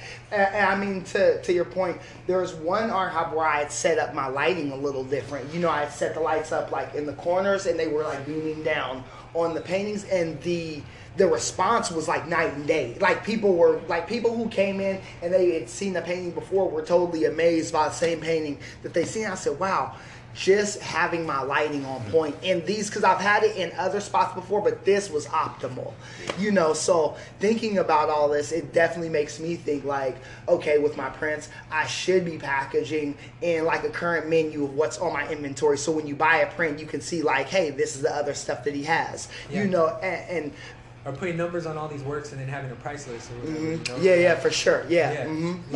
Different things like that. Like that's one of the really cool things about going to numerous openings at, like, say, one gallery, is you get to see what changes over time with the way that they're presenting the work. Some of it doesn't change at all, and some of it gets shuffled around, and even the installations that the artists do during solo shows are like impressive, crazy shit, you know.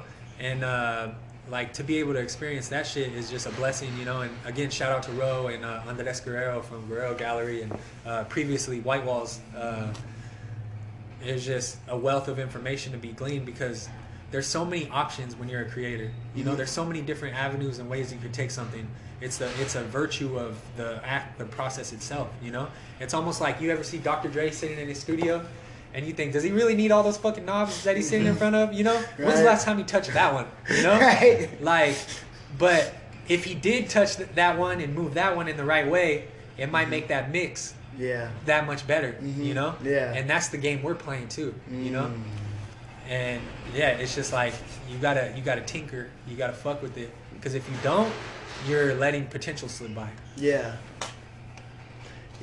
That's definitely, that has been on my mind, guys. Like, and it's good to have this conversation to reaffirm that is something that I really need to think about, because I'm looking into making some woodcut prints, you know, and that way I can start stamping things and stuff like that. Yeah, man. It's interesting because, you know, you have a lot of different projects going on. This podcast is one of them, you know, and it's funny how gratification, like, when you see your subscriber count go up, or when someone shoots you a DM about the podcast, does that gratification you got for the podcast eat in to your will to apply pressure to your paint game, you know?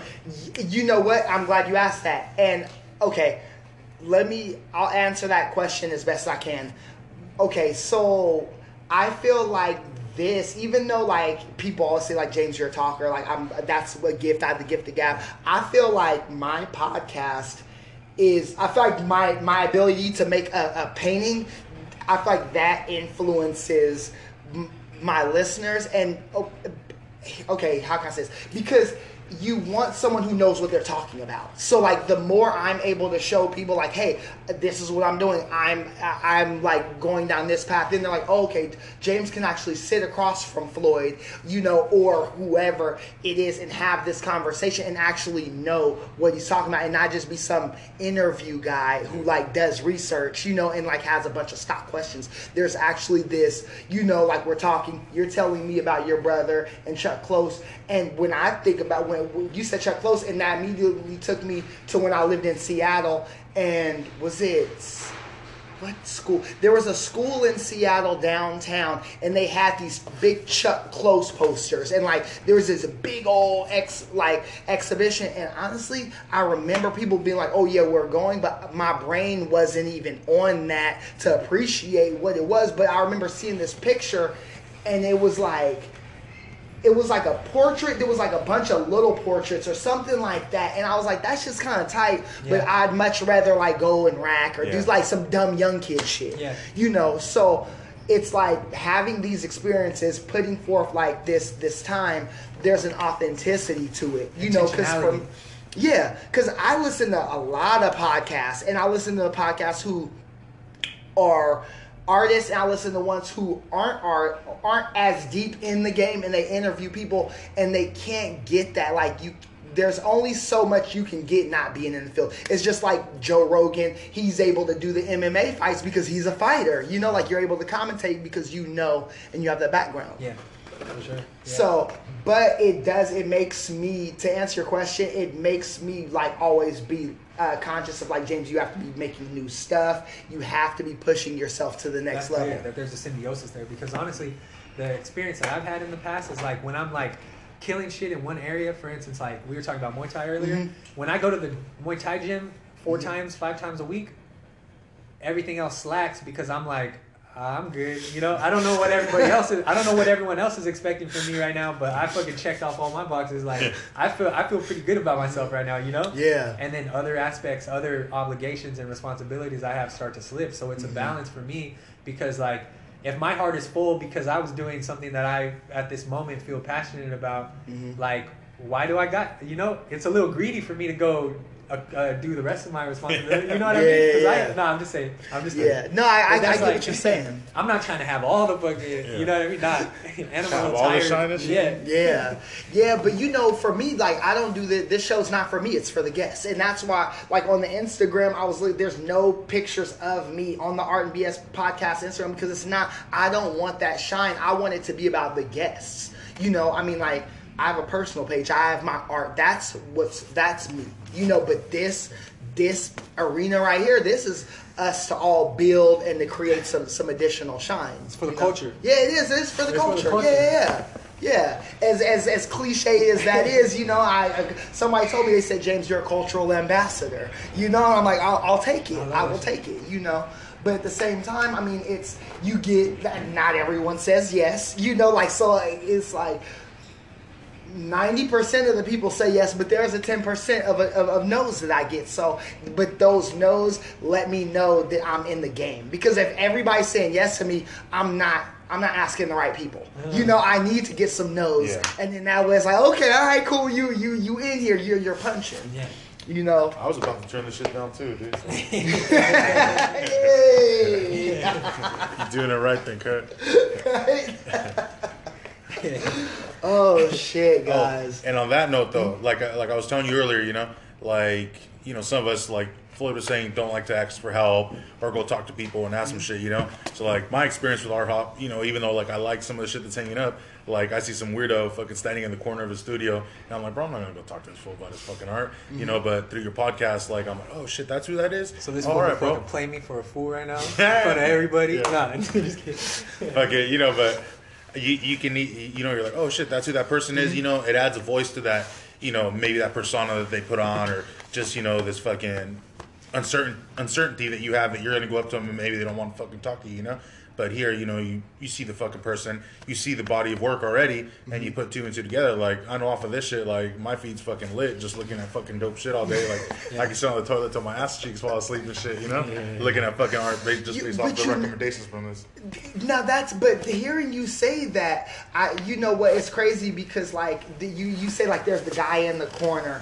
And it's weird because I've been there. Like, I've been, like, the first time I was in this building, I remember walking and seeing, like, Nigel in the studio and all these big landscapes and being hella intimidated and not going in there. But it's like, for what? Like, intimidated, like, it's just, we, as humans, we put this bullshit in our head. And then, yeah, we need to realize everybody's human. Everybody has, like, something that they love. Everyone has a fear. You know, like, we're all, you know, flesh and blood. And that's kind of what the Art MBS podcast is for. Because, you know, as graffiti writers and people who come from the graffiti realm, we don't talk about art. Like, we hook up with our homies, okay, hey guys, let's set some translator on, okay, yeah. But, like, in the meantime of us, like, kicking it, we're talking about music, big booties, like, everything, like, that's under the sun outside of art. But what I notice is, like, on the fine art side, there's a big emphasis in talking about art and conceptualism and all of this stuff. So I wanted to, like, merge the two because it's like, you know, like, they both are valid. You know, and the graffiti aspect is something that a lot of people, you can't just get into that. Like, I guess you could, but then there's levels to the game, you know. And I always use the verbiage of, like, you know, for me, I want to sit down with the person I want to listen to, you know. So it's like, okay, who are these cool, like, who's doing shit, who's, you know, like, okay, we can get Floyd, we can get Drain, we can get, you know, right, like, we can get all these people, but then at the end of the day, like, are we helping the people who are in that slump? Because I would like for the person who's in that slump to hear this podcast and be like, man, fuck this shit, I'm about to get back up, fuck this shit, I'm about to, you know, or find that motivation, yeah, you know? or maybe someone who isn't in the art realm, maybe they're an art lover, and maybe hearing Floyd talk about how he supports Cardi, maybe they'll look and they'll be like, hey, there was somebody who's been on my feed and who's been trying to let me know that they're selling stuff. Man, hey, I'm going to go ahead and support that person. So it's good to hear someone who's creative, who's making their way in a creative field saying, hey, no, I'm actually supporting and I'm actually an art collector and I'm an artist, you know. And that's the thing people need to hear too, because a lot of times we get it twisted as artists and we feel like, oh, I don't have to collect art. When you don't, but it helps if you do. It helps the entire ecosystem. Yeah. Especially, I'll say it don't take much either, you know? Mm-hmm. You slide through Art Hop, like, fucking a decal, small fucking print, you know? Mm-hmm. Yeah. Like, just something like I said, dude, I got shoe boxes full of shit. Like, you know, it may not, like, you know, someday I hope to put it up on a wall someday, but, you know, that's where I keep my shit, dude. And, like, I got shoe boxes of shit, like, I'll open them now and, like, kill 2-3 hours just looking at shit and going back to where, you know, I was when I copped that shit. Mm-hmm. It's like, I couldn't tell you how many zines I bought from 1418 right here. Like, every time I pop in there, I'm so, shout out 1418, Jim and Mono over there at 1418. They're doing amazing work. And they have amazing products. Like, there's nothing like it here in town. You know, every time I step in there, I feel like I'm in fucking Milan or Paris or something like that, stepping into some random store that I've never been into before, because they have such an eclectic mix of zines and what they're doing with the risograph. Yeah, I've been talking to them about doing some Rizzo prints. Yeah, they're doing something amazing. Even though they're not, you know, they're not like an everyday open all the time. But every time I do pop in there, I just feel like they're killing with their product selection and what they're bringing to the community. But yeah, I buy zines every time I go in there. You know, I'm buying whatever appeals to my eye. I just boom, grab this, and it makes me feel good to take it up to the counter, knowing I'm handing it to someone who, every time someone walks up to that counter with something in their hand, ready with their credit card in their hand, that's you know what I mean? It makes them, it incentivizes them to keep going and to keep bringing this thing to our community. Yeah. So, you know, you have to recognize your role as like Art Hop nowadays. I mean, I'm not trying to say this is wrong or this is right, but it's like, you know, when I first started coming to Art Hop, it was a much smaller affair, you know, and it was a lot less emphasis. There was an emphasis on this, but it was less than to the point where it's exploded now. But it's like, you know, and I'm not trying to be like an old man on the yard or anything like that, because I don't see anything wrong with it necessarily, but it's a party atmosphere, you know, patronage of the artists who are sweating over their work has become a secondary or tertiary thing that about art hop. For the most part, what I see, and you know, even I'm guilty of this, is wanting to look cool, show out, you know, be a part of this social event more than it is to celebrate artists who actually work when nobody's looking, who are in these studios right here or in their garage making art when nobody's looking, you know, and they look to that night to validate what they've been doing the whole month, you know, and they look to that one night for the reason to keep going, you know. And if you're here preoccupied with your own reasons for showing up to Art Hop and not celebrating the artists, you know, and giving them that validation and that market feedback that they need to incentivize them to keep pursuing their passion, then something's broken, you know. So how do we fix that? Because that's something that I've noticed, and you know, I would like to ask you. Prohibition, bro. Prohibit art and make art go underground. No more drinking, bro. Art. Oh yeah, no more drinking, bro. No, I think what you do. Honestly, this is what I think. What you do. I think you do it like you do anything. You know, it's like we talk about influencers and we talk about that shit. Putting your art in the hands of people who are going to act as advocates for you, you know, like for instance, you've seen Cardi's work on my feed because I have a relationship with him, and I'm genuinely, if I didn't know this fool and I owned his originals, I would be like fucking bugged out that I have these works of art in my collection, you know, much less that I know this person. I have a funny story about how I met Cardi. I'm not trying to make this a Cardi podcast, but this is a funny ass story. No, speak into existence, because the way it goes is when we talk about people, them niggas show up. So let's go. So check this out.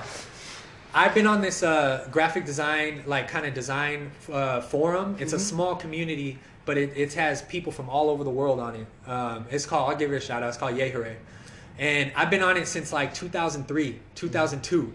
And so I've almost grown up with some of these people. And some of these people were older, you know, were 25 when I was fucking 15 on this forum, you know. So they're pushing 50 or whatever, you know, like getting close. You know, they got gray hair and shit. And I'm in my, you know, moving into my late adulthood, you know. And so anyways, a few years ago on the same forum I've been on since 2003, there was a painter who was posting these really colorful, vibrant, wild, like really technically executed paintings.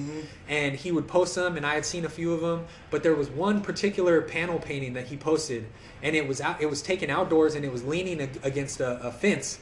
And I looked at this picture of this painting leaning against a fence outdoors, and I saw the tiny little fucking green and yellow little shrub that was growing at the base of the painting, and I saw the texture of the dirt. It kind of looked like chocolate milk, you know? And I'm like, that's our fucking dirt. Those little plants grew. Like I was running at Woodward Park and I saw those little plants. And so I hit him up. I said like, hey bro, where the fuck are you? Like, hey, are you in Fresno? And he was like, yeah bro, I live on fucking Willow and da-da-da-da-da. And I was like, shit. All right, this is blowing my mind right now. But anyways, can we link? Like, what's up with that? Like, you know, and then we linked. And this was in 2015 or something like that. And then our relationship has ebbed and flowed and, you know, whatever. But a really funny story of how we got back in the game together was I was in Italy. And while I was in Italy, he posted this triptych that he had just painted, this oil painting triptych that he had painted. And it was about... I was in Milan, and I was in the city called Verona, which is our sister city here. And I was looking at these paintings that he had posted, and the triptych, the content of the triptych, the concept of the triptych revolves around patronage, and the idea that during the time of the Medici family, and when patronage during the Renaissance established itself, it was such a culturally deep, and the relationship that artists and creatives had with their patrons was so rooted in the culture that they had and so essential to the culture they created that nowadays we have people who are like unfathomably rich, like the Rothschilds family, and they're not patrons of art on the same level, and they have more wealth than a Medici could ever imagine, right? You know, and so that's why he has one painting. The first painting in the triptych is the sequence says Rothschilds are boring, yeah, and then the next one has Lorenzo Medici in the middle. And then the next one is another armorial bearings for another patron family in Italy. But I was in Italy when I saw these paintings by Cardi. And I was going through these museums learning about patronage and how important it was to the culture at that time. And so when I got back, I was like, all right, how do I buy this shit? You know what I mean? Right. Yeah, now I own it. It's framed. It's on the wall. And yeah, it's just an interesting story of how I met Cardi. And now I won't stop talking about, you know, like the relationship between artists and patrons, you know? Yeah. Because it's not hard if it's the will of the artist to create that relationship, it's not hard to create. You just have to be on people's ass. You know, and just like you said, you get no's and you get yeses for this podcast. If you're trying to make a patron out of someone, you're gonna try different people, and you're gonna get no's and you're gonna get yeses. And some people might be a solid patron of yours for a year. Some people might be a solid patron of yours for 5 years. That 5 years might go through ups and downs and lulls, and you might not talk to them for 2 years in between that time. But you do it through creating relationship, you know, and people can have relationships with your art by seeing it from a distance, and people can have relationships with you hitting someone up in a message and saying like, hey, I really want you to check out my art. Either of those can yield a relationship, you know. But I think if you yield a relationship, if we were in Fresno, in the context of Fresno, in the context of what we were just talking about, Art Hop, if the right people found themselves inspired to forge a patron relationship and to become a collector in this community, they could influence so many people under them to have the confidence to become a serious art collector. Right. You can be a serious art collector and not be rich. That's you know? true, yeah. And that's what people need to learn, is that you cultivate a culture of that, as opposed to like, oh, I'm going to go to the art show and fucking stand around and I'm going to take a picture in front of the art, but I'm never going to think about spending $300 and buying what I just thought. If I thought it was cool enough to take a picture in a gallery, you know, I should think it's cool enough to hang it above my fucking dinner table, you know, in my apartment, you know? That's true. Why don't I feel that way? You know? Because I'm not making, there's a disconnect, you know? And that there's lots of ways to close that disconnect, but, you know, it just needs to be, you know what I mean? And I feel like it's more the artist's responsibility than it's for sure. And that's why I posed the question, because if I don't fix it, it's not going to get solved. Yeah. You know, so it's like, all right, we know the landscape, but also what you said is it's acquiring the right relationships with the right patrons too, you know. Yeah. I think price is an aspect of it, but I don't think it's the silver bullet. You know, you can't go bargain basement your fucking work that you're spending hella time on, because how much are you gonna be making if you fucking really cut the price out of your work? You're gonna be making less than minimum wage on these paintings. Do you really want to make less than minimum wage? And you know, I usually have guys come in. I'll ask them like, hey, how much do you think this is? Like, you know, I'll have like Nigel come in, or like Norberto, and then like, hey, how much? Because they've sold like, and then Nigel frames for like a high level art. So for me, it's like, with where I'm at, where do you think this painting is worth? You know, and then I'll get a decent, you know, like, okay, well, this is right. If you wanted to really move it, high end, low end, you know, so I'm like, okay, all right, that's what's up. So I try to stick with decent pricing that like won't break the bank, you know, but at the same time, yeah, it's just it is like you say, it's forming that relationship, you know. And I think once people know what goes into it, then they can say like, then they're comfortable paying those prices, because it's like, okay, I'm paying a little extra for all, and that's why I'm paying extra. It comes with a frame. It comes like the paints are like really good paints, you know. You can take it home and put it on your wall and be done with it with a thumbtack. These you don't even have to get the level out. You don't gotta do nothing. You put a thumbtack on the wall, and these paintings will hang for years, you know. And like I love that grab and go aspect of it, because you're buying something that is obviously these original oil paintings. Like, you're buying something that has so much intrinsic value, but the convenience of what you finally do with it when you get it home is still there too. People don't buy frames. I've noticed that. Like, I've sold so many panels, and like I've went to people's homes who've collected my work, and it's like it's up on a shelf or it's up on a mantle or something, and I'm like, wow. A lot of people do not, after they buy art, they don't take the extra step to buy the frame. You know what this makes me think about is like establishing like if we want to really establish a culture, I mean, it's not like influential people don't collect art right now. It's not like that's not happening. It's fucking happening. Yeah. It's just not being given a platform where people can see it, you know? So I would actually be interested in exploring the art, finding out if there's people out here that are moving and shaking and doing it and got audiences and da-da-da-da-da. What's in your art collection? You know?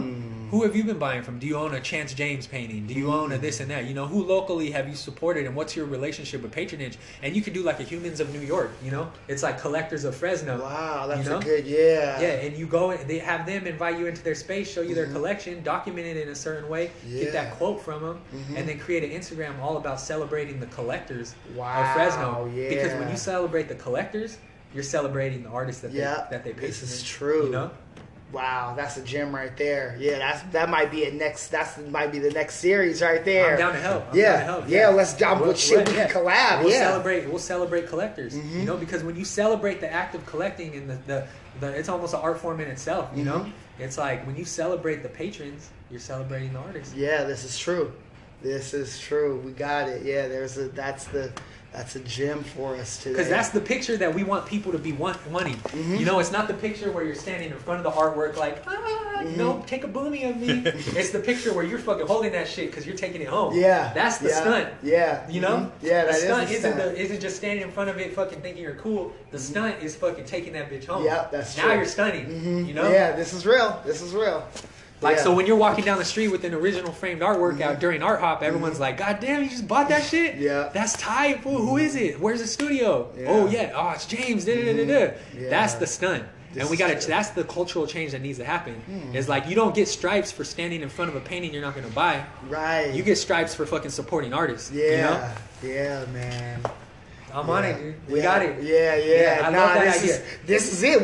We're sizzling. So we're gonna take one more break, and then we're at the tail end. We're gonna wrap up in a second here, but just hold your head tight, pull your socks up, you guys. We'll be right back. Okay, you guys, we're here, tail end of the podcast. We're back with Floyd and Biz. We're in here. So Biz, you've been over there in the cut. So now, outside of like, because I know you said like you're working with your hands, doing things creatively with your daughter, and that's kind of keeping you as far as like making things busy.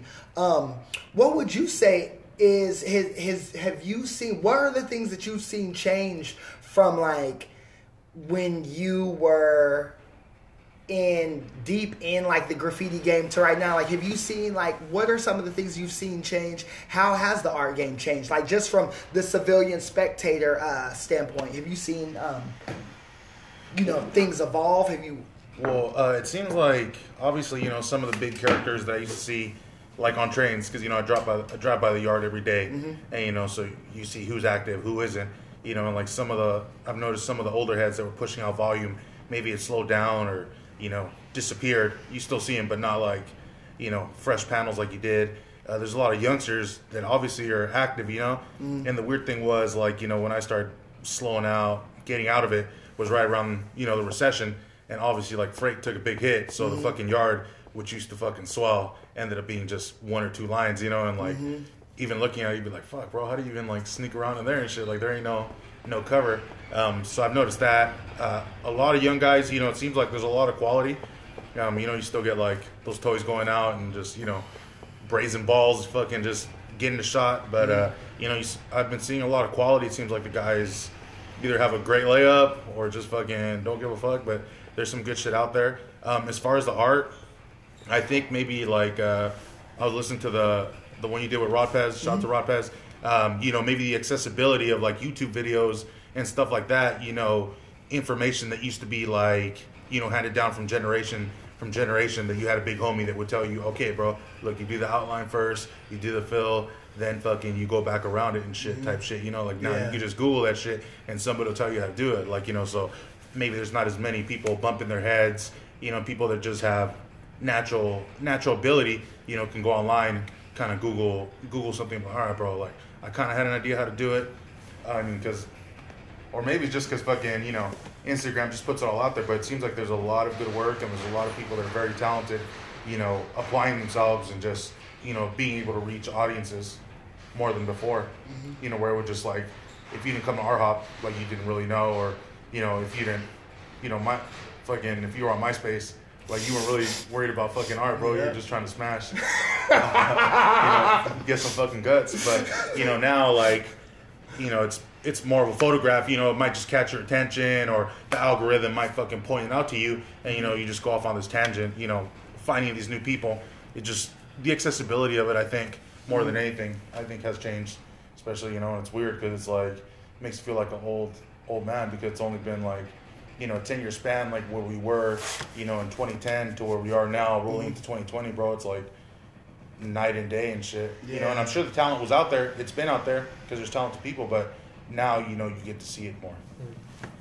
Well, one thing I've noticed, and I think like when you talk about graffiti, there's so much, you know, so much of a sentiment, especially with people that haven't really been in it for so long, as they think it's like a element of hip hop or some shit like that, or they think it's like, you know, but it's like, it's really an act and a social phenomenon, you know. It's like a game with its own rules. And sometimes those rules don't even exist, and they're broken, and they're this and that, you know. But it's all kind of arbitrary and like a game. But you know, and so much of the work itself is like, it's not so much the aesthetic value of the work itself, especially nowadays, because I feel like the aesthetic component of it, especially in America, in our area, has become made more rudimentary than it was even 10 years ago, 20 years ago. You used to see more complexity, but now the simplicity and of the forms has been dumbed down in a way that's really interesting. It looks like they're paying more homage to like subway graffiti, New York, classic New York graffiti. Exactly. Yeah, or even the California styles that have come about, that, you know, that you see, like people put an interesting spin on them, almost like they took the subway look. Yeah, they took the subway shit and mixed it with that California like Mexican shit, and are doing some really interesting things with it now. But I guess what I'm trying to say is that graffiti is an art form that isn't defined by the art itself. It's defined by more than that. Like, yeah, the aesthetic has something to do with it, but where it's painted, where like what spot was taken, what, you know, it has so much to do with it. And so the most exciting things that I've been seeing is like, I'm a traveler, you know, I like to get around. I've been some interesting places, and I think one of the most inspiring thing that's happened in graffiti since like the turn of the century, you know, 2000 or whatever to now, has been the emphasis on the international game, where you see like MQ, or you see like these fucking global killers, or you see like guns in Puerto Rico, or you see like you see these fools like, and then you go to places like, I've been to Tel Aviv, Israel, I've been, you know, and then going to Europe and hitting Paris and Venice and Milan and and the label game is fucking crazy. Yeah. You know? Like, dude. Utah and Ether? Yeah, literally everywhere. You know? You see it in, like, I've seen Utah and Ether in every country I've ever been to. And then and a lot of times they actually have tags in random ass spots in Israel or here and there. And the international game is like, you know, maybe I have an affinity for traveling, or an overemphasis on how much traveling means to me. But the fact to see these artists out here, like, they're not making money to go paint necessarily. They're not making money to go hit up Vietnam, you know? But they're doing it anyways. They're spending money. They're investing to get that spot that's never going to get buffed, just for that one flick.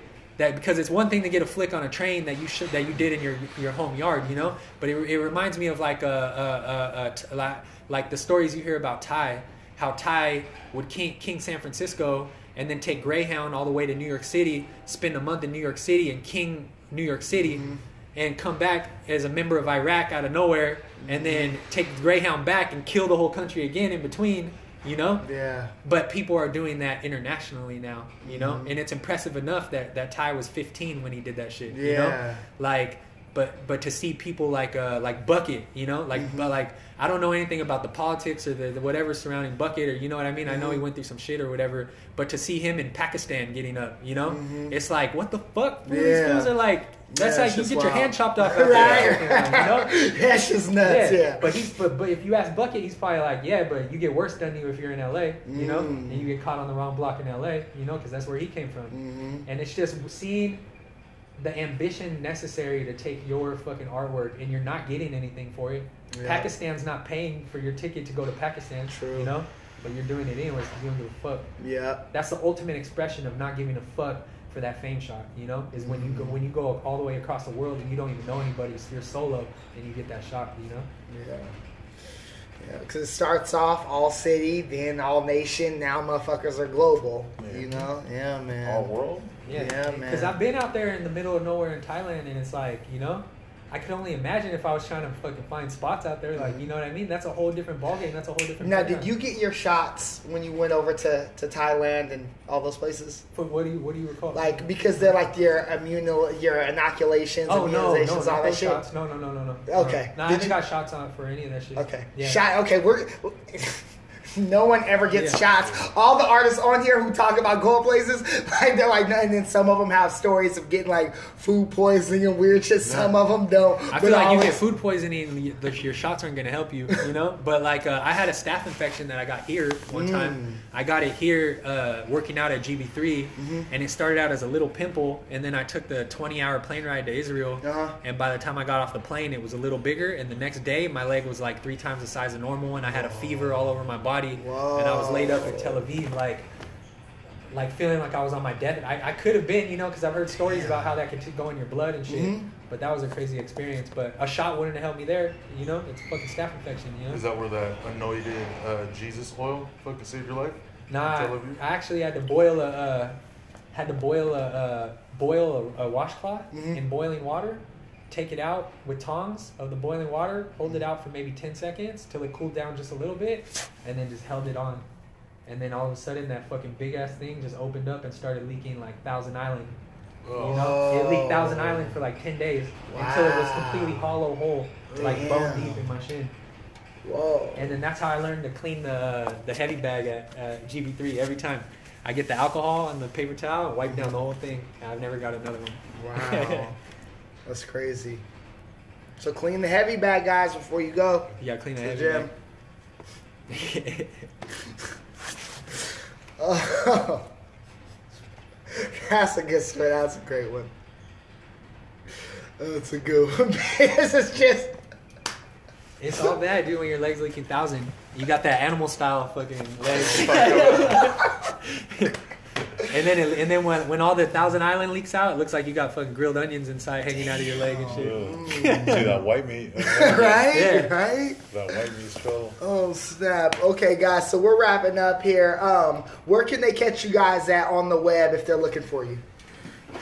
You could catch me... So I'll kind of break it down, all my different projects that I got going on. I got my creative studio is called People, PPL. So on Instagram it's PPLHQ. On our website's pplhq.com. My personal shit is f.sanchez, FDOT Sanchez. I'm on Instagram and Twitter. And then I got a brand that I just started. I'm really excited about it. It's called Oso. And so most of our shit is under Oso Ike, so like Oso and what, or Oso and what, or something like that. You know what I mean? Yeah, we're on Instagram. That's mainly where you can find us. And yeah, it's something I really put a lot of effort into and a lot of love. And it's all supporting our region and the story of our region, you know, and the story of our struggle and our sense of inadequacies and the things that we have to be proud of and everything in between. That's what that's all about. Cool. And me, I'm not active, so everybody knows me, can get a hold of me already. If you want to catch me, I'll probably be at Walmart in Madera buying fucking government cheese like at 10 o'clock at night. But thanks for James. Love the podcast. Keep it moving for the movement. You guys got any shout outs? Shit. The GTL homies, SFE homies, MCK homies, anybody else that fucking probably put up with us during our hops when we were faded. Yup. Shout out Roman, big homie, Ro. We love you. You mean a lot to us. You know, you showed us so much. You put us in the game. Everybody in MCK, all the old heads. Everybody in GTL. You know, thanks for showing our town and the people. You know, our standouts love and bringing them into the movement that you guys created. Want to shout out Cassie and Kirk at Root General. Thank you for everything you do downtown. I want to shout out my family, my wife, Jordan, and Noah and Zoe. I love raising you in downtown, and I hope that you guys appreciate it when you're older. The experience you've had. I feel like every day's like Sesame Street down here, and James is the artist, the Sesame Street artist. Nice. Yeah, man. Thank you guys for coming out. You know, we appreciate you guys. Listen, you could be anywhere on the internet, but you're here with us, and we appreciate that. Catch us again next week. Same BS time, same BS channel. Once again, this is some shit I just thought of, y'all. Scientific fiction that's not admissible in no court of law. I'm out of here like Vladimir. James Drills over and out. Peace.